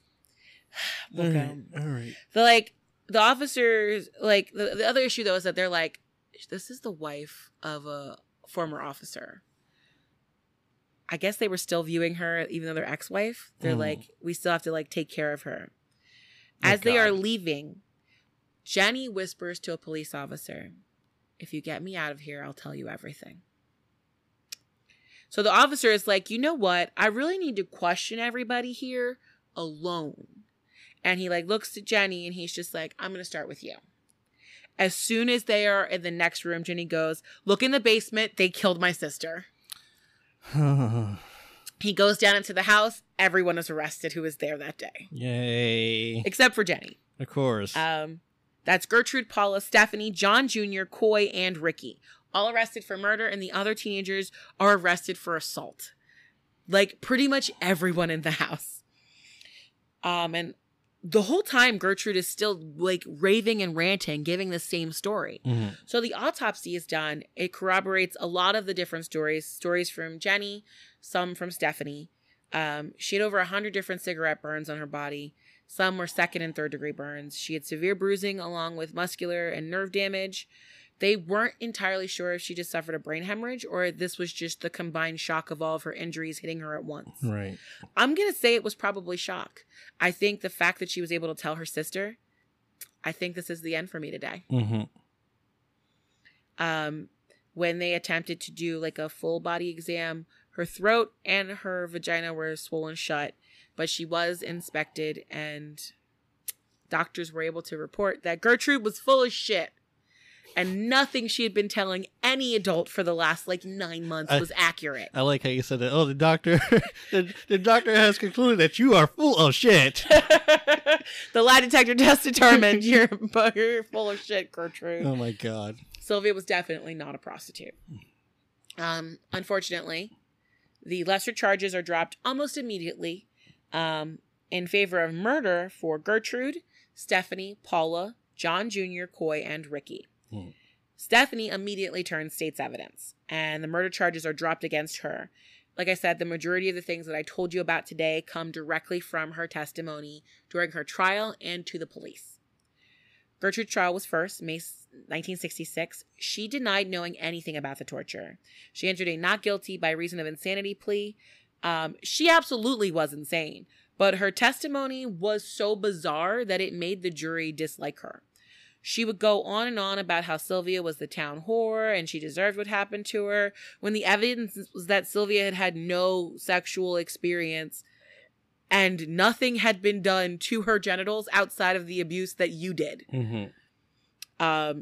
Gertrude's 11-year-old daughter, Marie, originally testified in her defense because that's what her mom wanted her to do. And then during cross-examination, she broke down and started crying and just was like, my mom, this is all a lie. May 19th, 1966, a jury finds her guilty of first-degree murder. The public are shocked that Gertrude is not given the death penalty. Right. 1971, she somehow manages to get a retrial because they got some of the previous evidence thrown out. She gets the same penalty. Despite the citizens of Indiana fighting against it, they actively tried to get her parole, ruined, the people of Indiana. She was paroled in 1985. She changed her name back to Fan Fossen. She died of lung cancer 5 years later. She never took responsibility for any of her crimes. She swore she could never remember between the drugs and the alcohol. Her total time served was 20 years. I fucking hate it. Not nearly enough. Not nearly enough. Paula was found guilty of second-degree murder. Paula actually gave birth during her first trial, and it had to be rescheduled. That did not stop the jury from recommending life in prison for her, though. She also got an appeal because of that situation with the evidence in 1971. And instead of going back to trial, she just agreed to manslaughter. They gave her 25 years. Even though Paula actually it was 2 to 21, but regardless. Even though Paula participated in a prison riot and an attempted prison escape, they still released her a year later. I fucking hate she only served I think an additional 3 more years total because it was parole, and then she was officially done by 73. She changed her name to Paula Pace, and nobody heard anything about her until 2012 when the people of Iowa discovered who she was. She was working as a teacher. Oh, that's right. In the Marshalltown, in Marshalltown, which was the Conrad school system. She had 2 adult sons at the time. She was promptly fired for lying on her application. We haven't heard anything from her since. We assume that she has probably changed her name again. Like I said, Stephanie served no time. She changed her name, moved to Florida, got married, had children, also became a teacher. John Jr. was convicted of manslaughter and sent to the Indiana State Reformatory, where he was the state's youngest inmate at 12 years old. He was released 2 years later, changed his name to John Blake, and found God. As a man of God, he condemned his family, and he is the only Banazeski family member to ever show any remorse for his participation in Sylvia Likens' murder. He died at 52 years old from cancer in 2005. He was a real estate agent and a minister who had 3 children. 11-year-old Marie served no time in exchange for her testimony against her mom. Once she turned to supporting the prosecution, they were like, it's all right, she's 11, we're not going to do this to her. She apparently still lives somewhere in Indiana. Shirley was 10. She served no time. The only thing that Shirley participated in was branding Sylvia, and that was she was the one who heated up the needle. Right. Her whereabouts are unknown today. James was 8. Nothing is known about him other than that he served no time. And since Dennis Jr. was still like 2 years old, Right. all we know about him is that he was put into foster care. He was adopted by a family like with the last name White, and that he died in 2012.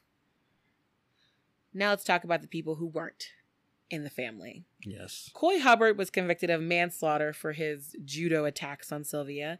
He served 2 of his 21-year sentence before he was released. He never changed his name. He stayed in Indianapolis most of his adult life. And not surprising for anybody, he ended up in jail again for a murder charge in 1982. You still in there? He was acquitted. Mother... Now, there is a movie that came out in 2007, which is probably where you saw this story, called An American Crime. Yeah. After that movie came out, and everyone was like, oh, that's the same Coy Hubbard that we know from around the way, he lost his job, and he died a few months later in June of 2007. Ricky Hobbs was convicted of manslaughter. He served 2 years before he was released. Unlike John, who became a better man after being in prison, Ricky was not. He did eventually admit that he did something wrong, but he also was super messed up from probably participating in the violence, from the sexual abuse from Gertrude, from being in prison. He pretty much just had a nervous breakdown after his release, and he died of cancer in 1972 at the age of 21. Lester and Betty never recovered. Lester had actually been to the house only a few weeks before Sylvia died, and so he blamed himself for never seeing what was going on. Mm-hmm. He died in Fontana, California, February 2013 at the age of 86. Betty did not forgive Lester, and she divorced him a year after the trial. She remarried, and she died May 29th, 1998 at 71 years old. She was buried next to her own brother at the Crown Hill Cemetery. Diana Likens definitely stayed off the radar. She was not charged with anything because the state thought that she did as best she could. She told all the authorities, just nobody listened. Yeah. Weirdly enough, recently both Diana and her husband got lost in a California wilderness. Oh no. And they were stranded in their car for 2 weeks. Her husband died from a heart attack in the car. Oh no. But Diana was found. Her children are taking care of her still. Okay. Finally, Jenny Likens lived with immeasurable guilt about what happened to her sister. She was actually adopted by the family of the prosecutor, Leroy New. Leroy had several daughters that were the same age as her, and they tried very much to love her as she had never been loved before. She has been described as a nervous recluse after this. She lived her life very much afraid of everything.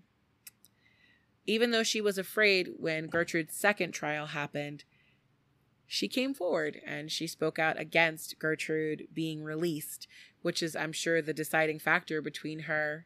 Because when Gertrude went to prison, she became a model prisoner. Of course. Everybody called her mom. She never did anything wrong. So when that trial happened in 72, they were like, why shouldn't we just let her go, time served? She's already been in prison for 5 years. And Jenny was like, excuse me, sorry about that. But she beat me and my sister horrifically, constantly. So yeah, that Jenny mustered up enough courage to face her abuser in court in 1972. Friends of Jenny say that the fatal heart attack that she died from in 2004 actually happened because a pizza delivery driver startled her when he knocked on the door. Oh. She was 54 years old and she lived in Beech Grove. Most of the people who are listening right now know this story. Like I said, the tales of what happened to Sylvia were pulled from many different bits of testimony from all of the Gertrude's torture crew of kids. It is highly likely that there is more that happened that we will never know. Because there are probably things that Gertrude did on her own, and she died. She took that to her grave. Yeah. One thing that I will say is that I think it's very interesting that everyone who took part in abusing this girl died fairly quickly after it was all said and done. Yeah. Like, maybe we didn't get justice in the courts, but karma took its hold. I was going to say karmic justice. Like, Gertrude got out of prison, and it was like, oh, no. You don't get to enjoy your life. Lung cancer. You spend your last couple of years in horrible pain. But, yeah. It's interesting, right? She ended up worse than she started. Yeah. But, like, it was almost exactly the same way that her own mother had been. Yeah. With her. Which doesn't make anybody feel any better. No, way. No, I still think she's a piece of shit, and I'm glad she did. I assumed you would. I felt sorry for her because for just a brief moment. You felt bad for this lady. The beginning of the episode, I felt sorry for her. Right, when she's been abused by her mom, you feel so bad for her, and then as things go on, I pretty much from the point where she like starts sexually like abusing her like boyfriend, and like sexually coercing him, I'm like, oh no, that's when it's like. She's never gotten better. Yeah, I went down this path because I wanted to know who the monster was. And it turns out she was a monster for a very long time. And there were very few redeeming qualities from Gertrude Baniszewski or Paula Baniszewski or Stephanie Baniszewski. No, they really didn't have any because, like, I mean, they were abused, but that's not a redeeming quality for anybody. So, and it's one of those weird situations where, like, you come across somebody like, I'll use the example of Chris Brown.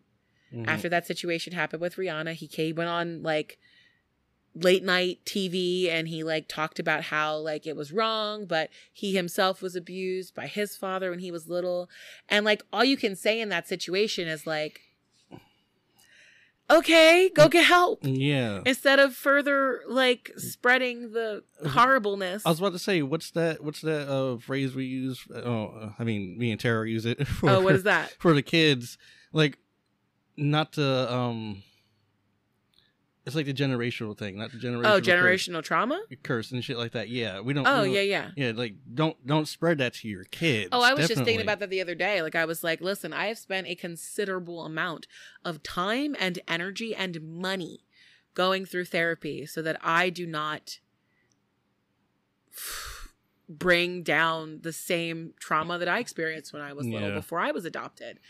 Like in this case alone, I couldn't go into much detail about the situation with the force feeding because that is something that happened to me when I was very little. And it is why I have such a weird, awful relationship with food even now. Mm-hmm. And that happened to me like before I was like 6 years old, that my grandmother would try and force feed me food.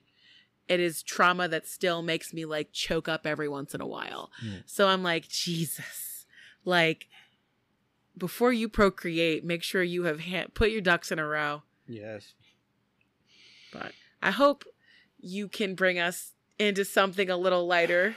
Brittany, I'm going to tell you, this story broke my heart. Oh, great. So this is just a bad time. No. Your story broke my heart. Oh, well, no, absolutely. It's like, I almost... because I never watched the movies. I only ever read about what happened to Sylvia Likens. I didn't know it was as extensive as it was. I didn't know like when it started. Like, bruh. Yeah, like I almost cried like twice. It was terrible. It was bad. And I was writing this, and then like you were like, I can't do the podcast Saturday. I was like, what about tomorrow? You're like, I can't do it yet. What about tomorrow? I was putting it off because I didn't want to tell the story. Well, I'm glad we put it off to today. We had to bump it like 2 times the recording. I was like, God. It's okay. So I'm sorry for anybody who's listening who felt particularly traumatized. We did too. Yes, unfortunately. We do it for the content. Yeah. Here's your content. Eddie needs you some content. Here, enjoy. But yeah, no, this is one of those situations just frustrating. Frustrating. It never got better. Okay. Well, what you got for us? Let's lighten this mood because this ready. is a ridiculous. Okay.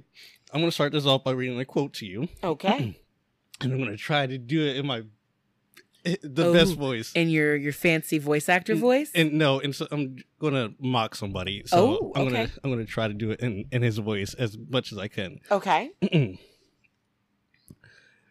In 2014, I had a nightmare where I'm a spirit hanging out with other spirits, and I show them this trick I can do, moving an object on a table without touching it, like what I tried to get spirits to do during my investigations. Then I'm suddenly in front of a door, and I can't control my body, and a door opens, and a 12-foot tall goat figure is standing there, and dark black smoke comes out of his mouth, and I'm forced to inhale it.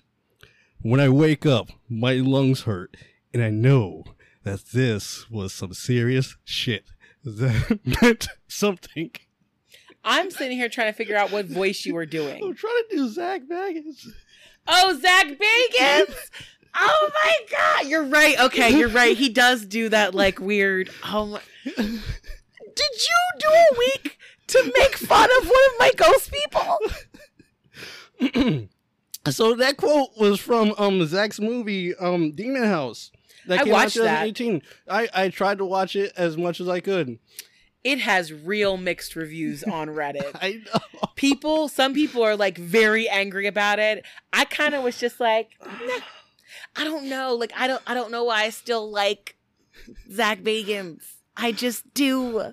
I hate his voice so much. And I was like, this, like how he was saying it, and like the last part. The Pavaglia Island episode from like way back, like 20 seasons ago, is one of my favorite episodes because that was the one with the what do you call it? Pavaglia Island was where they had the Black Death, the people who were they put in Italy. Italy sent the people who were dying from the plague there. Yes. Oh, that's right. Yes. That's such a good episode. It was also a very long time ago. But regardless. It's just like I hate how he talks in his voice. And it's like he talks like my kids are trying to imitate me. Like they're talking like, you know what I mean? Hi, also, I'm Brian. I will say the series of videos that they released during quarantine are some of my favorite because they go through and they talk about previous cases and they watch it. Like they watched it in like a movie theater by themselves and they talked about stuff. And I thought like the behind the scenes nature of it is very interesting to me. But there is stuff that ghost hunters do that show that I don't like from a like TV show perspective. Yeah, absolutely. It's the same way that Haunted on Netflix like tries to make it seem more scary than it is. Yes, I hate it so much. And I'm just like, you could have just given me the good story. You didn't need to like add the weird. Or like, here's the thing that bothers me, right? I'm watching a show, right? And they're trying to do EVPs. And there's background music and there's background sounds. Like I can't hear Foley the EVP. sounds. I can't hear the EVP. Yeah. But anyway. So talking about Demon House? So yeah, let me get hold on. Oh, interesting! I'm so surprised. Yeah, as much as I dislike Zach Bagans and maybe the Ghost Adventure crew because of just it's bad TV. It's just fucking bad TV. And but maybe that's it. Maybe this is my version. Like like one of my coworkers watches The Bachelorette like religiously, and she's like, it's just good trash TV. Maybe Ghost Hunters for me is good it's bad paranormal TV, and I love it. Oh my God. I'm going to watch it till the day I die. And then I'm going to haunt it.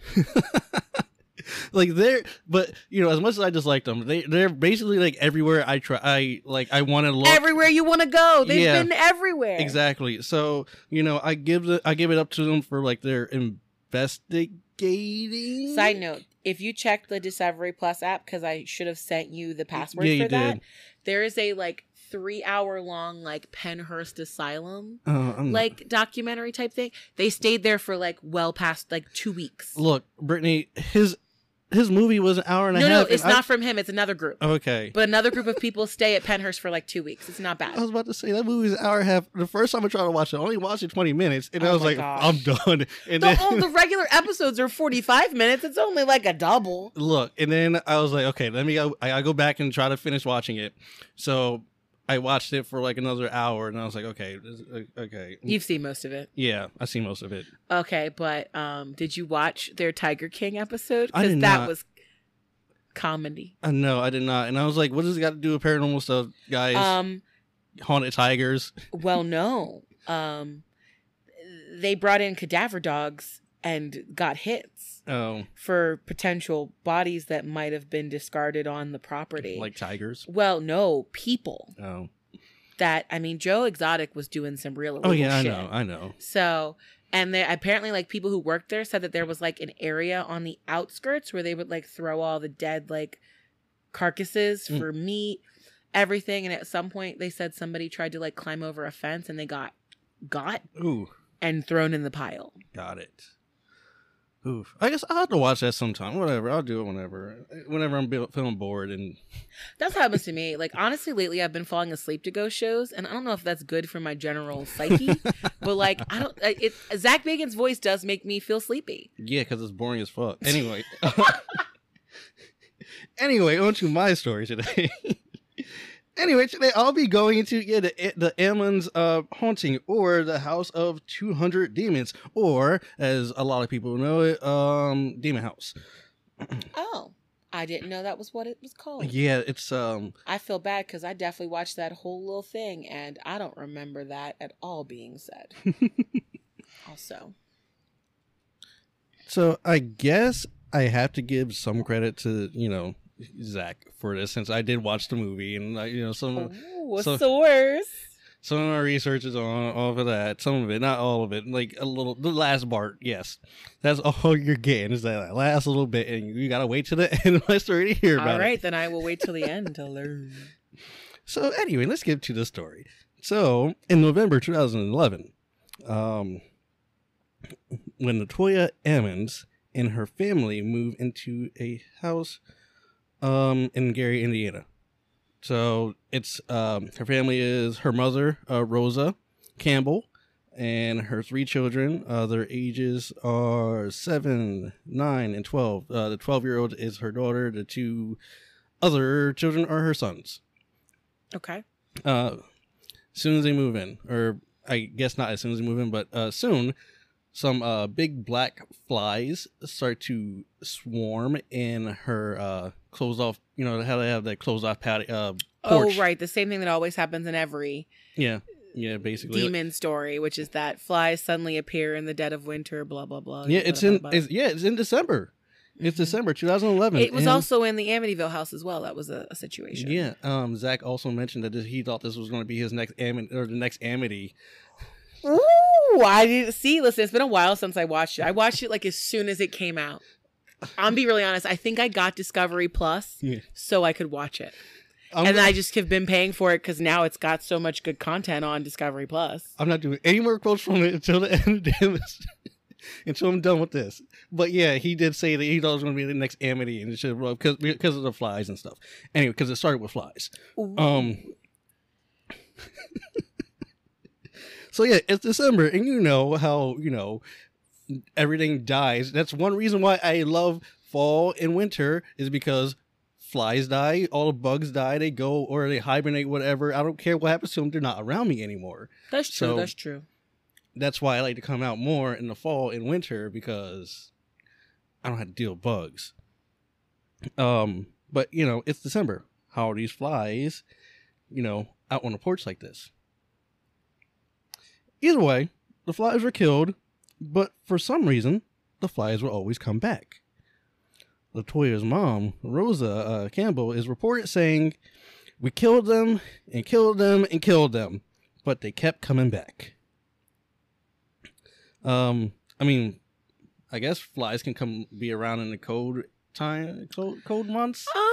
In winter time, like inside your house, you keep it warm in there anyway. So I guess if like you're getting fruit from other places and the fruit dies because there's stuff on the skin. Yeah.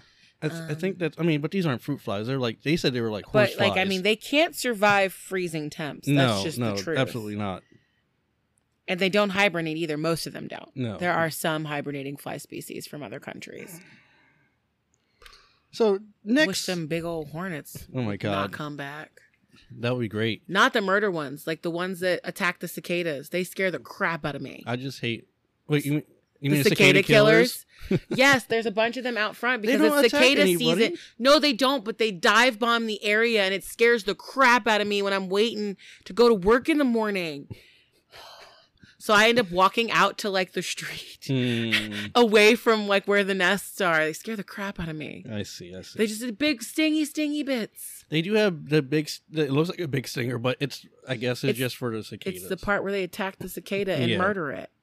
It's not for us. Like when I first saw them, when they first like started appearing, I was like, "What the fuck is this?" Because I don't really like playing around with stinky things. Well, my one friend works in landscaping, and one day he like showed up to a property and they were all over the place. And he like called his boss and was like, "What are these bugs?" Mhm. And like his boss was just like, "They're called cicada killers." He's like, "If you don't want to brave the landscape, you can just file this as a inaccessible property." Oh my god! He was like, "They were scary," and I was like, "Right?" Yeah, they He are called kinda me. He was monsters. like, "Have you ever heard of a cicada killer?" And I'm like, "I was just telling my campers about these fuckers the other day." "Oh god!" We were getting off the bus, and they were all over these bushes near the bowling alley. It was weird. Yeah. But anyway, But anyway, back to flies. We're Yes. all over the place tonight. I'm so sorry, people listening. So next in the story, Rosa starts to see this shadowy figure just pacing out in the living room at night. Mm-hmm. So she goes to investigate, see who the hell's in the house, and as soon as she gets closer, the shadowy figure like vanishes. But she found wet boot prints where this figure was at. Oh no. Yeah. She also claims to have been choked by an unknown force Unfun. in the house as well. Yeah, I know. It's not kinky at all. Not the kind of fun that we want. So Latoya and Rosa, they claim to hear footsteps from the basement steadily making their way up the stairs. Then the basement door opens and nobody would be there. Ooh, there we go. Nice spoop. Yeah. Okay. So one night, it's like some of the sources say it's a sleepover. I think it's a sleepover because that's what I get from most sources, but some sources add some more stuff to it. So one night, Latoya's 12-year-old daughter, she's having a sleepover in her grandmother's room with one of her friends. Now there are relatives over at the house. They're mourning the death of somebody in the family. When Latoya sees her daughter asleep, floating above the bed, she yells to Rosa. Well then. Yeah, well then. She yells to Rosa to come into the room and check it out. So her, Rosa, other family members, they go into the room and they basically like surround the bed and then they start praying around it. Oh God. And then like they're just praying for a while and eventually she stops floating. I'm not sure if it was That's because pretty good. yeah, I'm not sure if it was because of the praying, but Probably not. she just stops floating. She wakes up and she has no memory of this happening at all. Yeah, it's about right. The relatives that were there left and refused to come back ever. I mean, totally understandable, but still funny. Yeah. They're like, "Oh, we're gonna have a potluck. Do you want to come?" Listen, last time one of your kids was like 2 feet above the bed. I'm gonna have to pass. It's like when your family knows that you got roaches. It's like, oh, you got those roaches. No, you got those ghosts up in there. No, thank you. I don't want no ghosts following me back home. You got them ghosts. Listen, fam. Oh my god. It's Okay. gonna be me and the ghost chilling. During this time, Take a selfie. There's like a random hand behind you. But these are demons, No. not ghosts, right? I don't want it to Yeah, demons. I'm yeah. cool with ghosts, but not demons. And really, I'm not cool with ghosts, if we're honest. this is true. I just want to hang out and watch them. So during this time, the kids are missing school irregularly, Mm-hmm. behaving weird. There were, of course, problems that raised concern. Latoya had her physician come out. His name was, I did not look up his last name. I'm going to say his first name. His name was Jeffrey. Mm-hmm. Jeffrey Bezos? No, Jeffrey One. Oh, okay. Only something. How do you spell it? Onyeukww. Ooh, no, thank you. See, exactly. So anyway, and he witnesses the kids acting like they're delusional. Oh. So the kids are taken to a hospital, and a 9-year-old boy, he seems like he's fine, but the youngest, the 7-year-old one, he's like thrashing around and like fighting everything. Mhm. I don't know when this happens. This next part I want to tell you, but I'm going to say when they're back home, but I'm going to just add it in here right now. At some point, the 9-year-old goes flying across the room. Oh, no. No explanation at all. Nobody knows what happened. He just was thrown by an invisible force. Okay. Wowza. But yeah. So, at home, I guess not at home. So and they're at the hospital, right? Mm-hmm. So, DCS, and or CPS, whatever you want to call it. The different names, different states. It's all the same. I think they call Child welfare. Yeah. They come to check on the kids at the hospital. I think I remember this part of the movie. Okay. So the case manager, Valerie Washington, has the privilege of doing an initial investigation. While she was interviewing this 7-year-old, he starts growling. Growling at her. So now I got this from Wikipedia. Now Wikipedia says that this happens with. I thought it said with the 9-year-old, but I think the 9-year-old does the. I don't know. Either way, they got a little mixed up a little bit. Okay. So be careful with your sources, kids. Anyway, the younger boy, he grabs. So she's in the room interviewing the 7-year-old, but he's in the room with his 9-year-old brother. Okay. So the younger boy grabs his brother's throat and starts choking him. It takes a couple adults to pry his hands off of him. Mm-mm. Later on, Valerie and an RN, they talk to the boys in another separate exam room, and this is when it starts getting weird. So again, the 7-year-old is growling at his brother.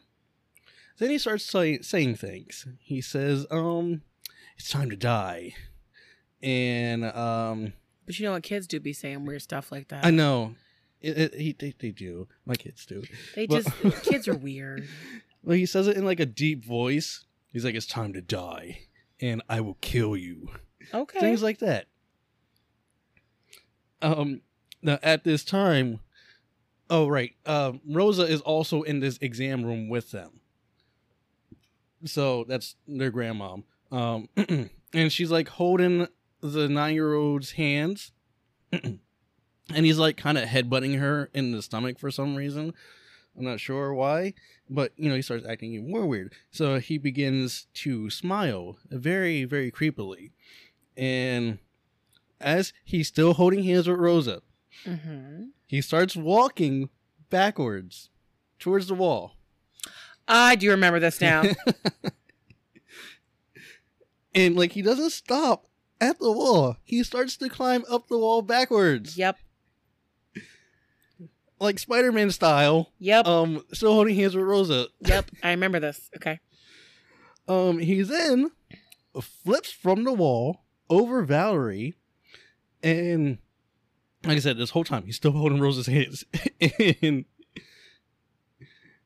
like it's just creepy. Like how are you doing this? We were just walking up to I saw this and I was like, that seems weird. Yeah. Yeah. Oh, right. So there's this picture. I don't know if you've seen this picture.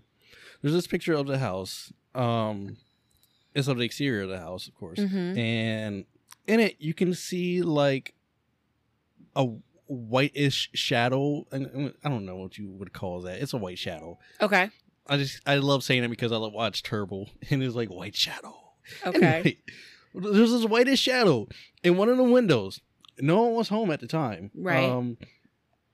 So it was published by the Indie Star. Okay. with the caption saying it was taken by the him on the police. But the Hammond police chief said that it wasn't an official police photo and it wasn't taken by any police authorities. So okay, that's weird. I don't know where they got this picture from. Somebody Yeah. probably photoshopped it and whatever. You never know. It could have just been something somebody did. Yeah, true. Okay, so DCS swoops in and they take emergency custody of the kids. Valerie Washington reported that the children were experiencing spiritual and emotional distress. Now, this was all temporary placement, of course. So DCS, they said that LaToya neglected the kids, Right. she neglected their education by not having them in school regularly. Apparently, this was also an issue back in 2009 when she did the same thing with them. So yeah, this is like 3 years before they moved into this house. So I don't know what the issue was back then. LaToya said that the spirits would make the kids sick, or that they would, keep them up all night long. Right. So Okay. that's why they didn't go to school. The kids were evaluated by some psychologists, and they came to the conclusion that the kids were probably just playing around with their mother's theory or how her stories, and just trying to appease her. No, I understand what they're saying. Yeah. So LaToya, she's at her wit's end right now. The kids are gone, demons in the house, people think she's crazy. Like, it's rough. So in comes Reverend Michael. Oh, I did not get your last name looked up either. I'm gonna say Magnot. Who interviews the family. LaToya and her mom, and he believes them. Like, he notices that, the house is weird, the energy's off, the vibe's not, he did a vibe check and it was not right. He determined that they were being tormented by demons, as well as LaToya was being she was probably possessed by a demon. And he told LaToya and Rosa to not stay in the house. So they go live with some relatives for a while. So I'm just going to fast forward this because I'm just going to get to the meat. the end part, I guess. So Reverend Michael, he comes in, he exorcises the house and LaToya. Right. And it's a success. So LaToya is then reunited with her children, and after everything happens, they move to Indianapolis. So that's basically the story of that. So let's go into some of the skeptics of this story. I don't like the skeptics. I know. But I gotta, because they're good skeptics. Okay, like I said, she had her physician, Jeffrey, come in, right? And he said he was skeptical the entire incident. When he came to, evaluate the kids and stuff like that, he said he didn't notice anything paranormal. He just said that they had delusions of ghosts in their house or hallucinations. And like I said, the children had a history of irregular attendance. So that was like a claim that was placed back in 2009. But yeah, she claimed that no, it was the ghosts that were keeping them up. Let's see, what else? Right, okay, so this is funny. Charles Reed, he is a landlord that, rented his house out to her. He said that he never experienced any supernatural events at the house. Right, I do remember that. The new owner doesn't feel anything, right? That's funny. I'll get to that later. Also, like, his prior tenants to her moving in there, they never experienced anything either. He said that LaToya was behind on the lease, though, and used the paranormal claims to avoid making payments to her, making rent payments. I don't know, because I remember seeing the lady and she was like, she was so afraid of anything to do with the house that This is true. She would not. the fact that he had been in it at all, she was like, you're not allowed in here. Yeah. She's like, you can't even come be near me. You were in, she's like, have you already been in the house? Yes. You can't come here. Because didn't, Zach bought it eventually, right? Yes, this is what we're Okay, getting. yeah. This is actually what we're going to next. So yeah, in 2014, Mr. Zachary Bagans. I'm sorry. He says that at the beginning of every episode. I'm sorry. I'm Zach Bagans. I'm Zach Bagans. But yeah, no, I remember it was all over the news. And then he said a lot of like weird stuff happened. Yeah, and it kept stopping him from doing the investigation he wanted. Yeah, I guess it took him about 3 years to actually film this movie. He said that like there was legal stuff, there was like people quitting on him. I'm sure that always happens at that job. Yeah, I mean people quitting, people getting sick because of the location. Yeah. But yeah, so he bought the house in 2014. And so this, this is public. Everybody knows about this stuff. Mm-hmm. So one of his medium friends gets in touch with him. Right. Did you see this part? Is it the lady is it the one of the friends that died? No, it's a guy. Okay. Because there was another person that died, I think, while he was making it. It's Chris Fleming. Okay. So he texts Zach, and I'm going to read you this text message. Okay. Okay. So it says, "Hey, bro, hope you're all right and not possessed already. Just got off the phone with Adam Bali. Be safe. Saw visions of this demon being very, very large, almost like a hulking type figure. Horns turned back and centurion feet. Be careful. Adam thinks it's an 8 out of a 10 on a demonic scale, below Satan himself when it comes to possession, like one of the generals."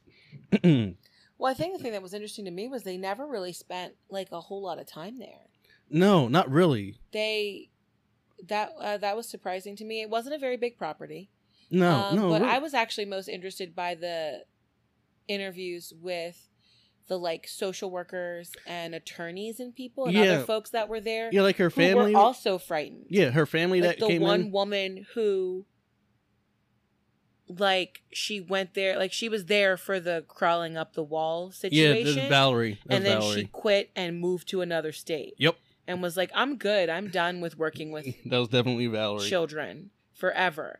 Like, for me, I feel like that is the kind of thing that legitimizes stuff, because that's somebody who's seen like probably some of the worst situations you can ever imagine. Yeah. Like something that would make someone who's an on-site in-house social worker quit their job and never come back to it. They saw something terrible. Yeah. But yeah, like so yeah, Zach, this is his house. He filmed his movie there, then demolished the building. Right. In 2016. So I'm believing that because I believe what they were saying was that it was becoming, because he wasn't actively living in it. Yeah. It was becoming a site for people to show up and try and scare themselves. People were breaking in. I know there were squatters there. He was getting calls from the cops consistently. Yeah. So it was just easier to demolish the property. Yeah. And now it's just empty. And like, what you gonna do? Pitch a tent on the property? You'd be all right. Oh my god. And so you saw the movie, right? Oh yeah. So there were like, I think a couple times he did get like he felt bothered. He felt possessed. He had lost track of time. Like on one of the security videos, he was having an argument with one of the guys. Oh, one of the camera guys freaked out. Yeah. And like lost it. And then the camera guy said that he saw something On the in basement. the hallway. It was somewhere. When they were yeah. back at the hotel. Yeah. Like, because I believe it was Aaron Yes! or one of the other people who Yes! does the tours, like the actual ghost things with him. Yes. And Aaron like pulled his camera, and you just see the guy like pacing in the hallway, having a total and complete meltdown. They were in like they were in a hotel. They were in a hotel nearby. And he just ran out of his room. He was loud and cussing. He just ran into somebody. And then he said he went to get in the elevator, and he opened the door, and he saw it. Yeah, and he was cussing at it, and it was like to the top of the yeah. room. He's like, "What's going on with the like Zach was like, "What's wrong with the elevator, bro?" He's like, "What's going on?" It's like nothing. Whatever. If anything's in here, it's a bitch. Like that's what he was saying. He's like, he was calling the thing a bitch the whole time. And, well, he was scared too. Yeah, it was I just know. like, and it's just I was just okay. Well, maybe you saw something. Okay, he saw something. But no, Zach himself was like possessed. Zach has had those experiences before on the show, and there's always lots of discussions about it.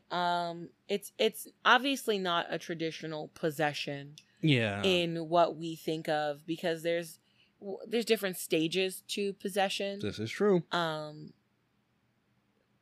we've talked about those in past podcasts. Yeah, in the Warrens episode, or 2 Warren episodes, back to back. This is true.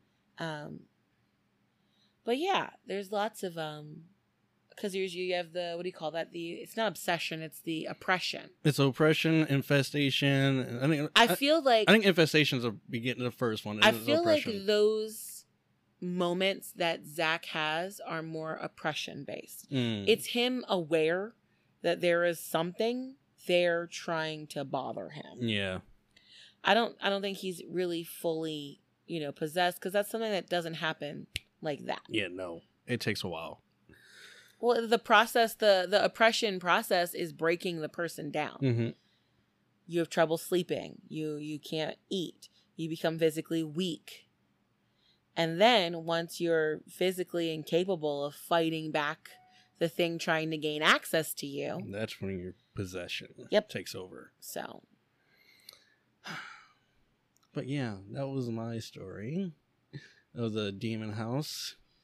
More demons. Look at you. I don't know. Demons are interesting. See, that's what's so interesting to me. That's a real fear for me. Demons? Yeah. Being possessed? Just waking up in the middle of the night, see one shadow demon in your corner, just Spider-Man off the wall. Well, no.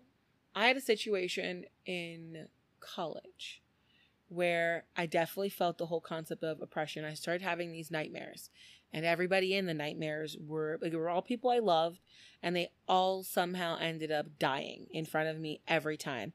And they happened consistently and constantly for weeks and weeks and weeks. So I'm trying to go to school. Yeah. I'm in my dorm room by myself. And it's one of those things where I'll never know, was I hallucinating from lack of sleep? You know what I mean? But I was sitting in my room by myself. I remember there was a situation with the TV turning on like more than once and me actively turning it off.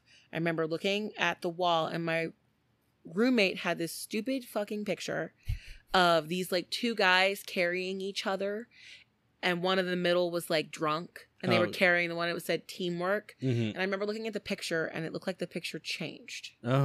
And then I remember having a solid sense that there was something in the room with me, and it was just out of range of me being able to see it. Like breathing, I could hear it. That's not good. And I legitimately covered myself in a pillow, and I was like, oh my God, my Bible is under my bed and I can't go look for it. Because, you have those like tall college beds. Right. And I called one of my friends. I called other people and people didn't pick up. And I called my one friend, possibly the most religious person I know. And I was freaking out. And I was just like, I just need you to talk me through. I don't know what to say. I don't know what to read. I don't know what to do in this situation. And then the next day, wildly enough, she had a whole container of holy oil. And she showed up the next day, and she was just like, oh yeah, whenever I move somewhere new, my mom, she's like, my pastor told me how to bless places before I move in. Yeah. And it's honestly something that I do now too.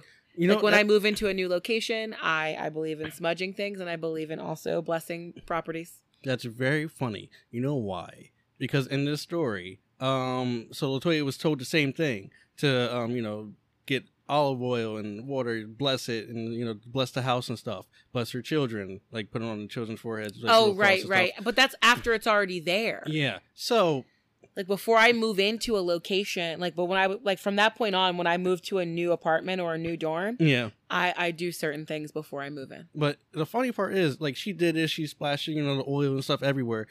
Then they claim to find like this substance like on the blinds and stuff that was like oily and slick and sticky, and like, wasn't that just the stuff you splashed everywhere? But they said that they like tried to get it tested and they couldn't figure out what it was. I didn't see that part. I mean, if it is the same thing, that means she was going pretty ham. Yeah. Just like, because it was on the blinds. You're not supposed to like coat every surface. It was dripping down the blinds. I saw that. Yeah, because didn't he also see that same substance when he was there during the recording? Yeah. So that wouldn't have been left over. I hope not. From years later. I hope not, but yeah. I don't know. I just remember when he tried to talk to the one woman, and then I remember that didn't he have the one like lady's kids there, and the one girl tried to take her own life after she was in the house. Yes. Oh my gosh, so much stuff happened because I forget who it was, but she before they even got into the house, it was the one like niece or nephew who got brought back, and that girl tried to hurt herself after they left. Yeah, she did. So. Before they even got into the house, like she felt something like kick her or something like that. And I mean, the other factor too here is, I hate to say this, but like entities or things of that nature, like these are intelligent beings according to the rules and the lore. True. Wouldn't you focus on who you thought was weaker if your goal was to take them over? Normally, yes. That's what you're supposed to do. Right. So, like, maybe it wouldn't be the kind of thing where everybody who comes into contact with that house is bothered by it. Maybe maybe because of the previous abuses and things like that happened within that family, they were already in a weakened state. That might be. And, well, like, why would you go for the harder person to convert? Yeah. That's a movie thing where they're like, aha, I'm a demon. I'm going to try and get the priest. Yeah. No, you're not. You want the one who's... Yeah, you want the kid who's got the Ouija board playing by themselves in the middle of the night. That's the kid you take out. Yes. Get you a Damien. Oh, goodness. But anyway, that was our longer podcast than usual. Yeah, I kind of figured it would be longer. If you listened, thank you. If you listened all the way to the end, thank you so much. Yes. We do appreciate it. We love you guys.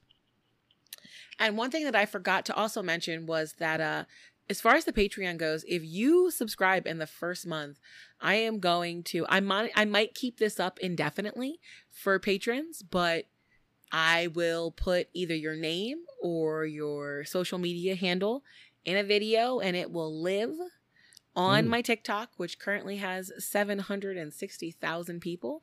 We are chugging along to 1 million. We're probably going to get there by December. Goodness, by the end of the year, yeah. Yeah, by the end of the year. So you will get to see, you'll get to have your name as someone who supported us forever.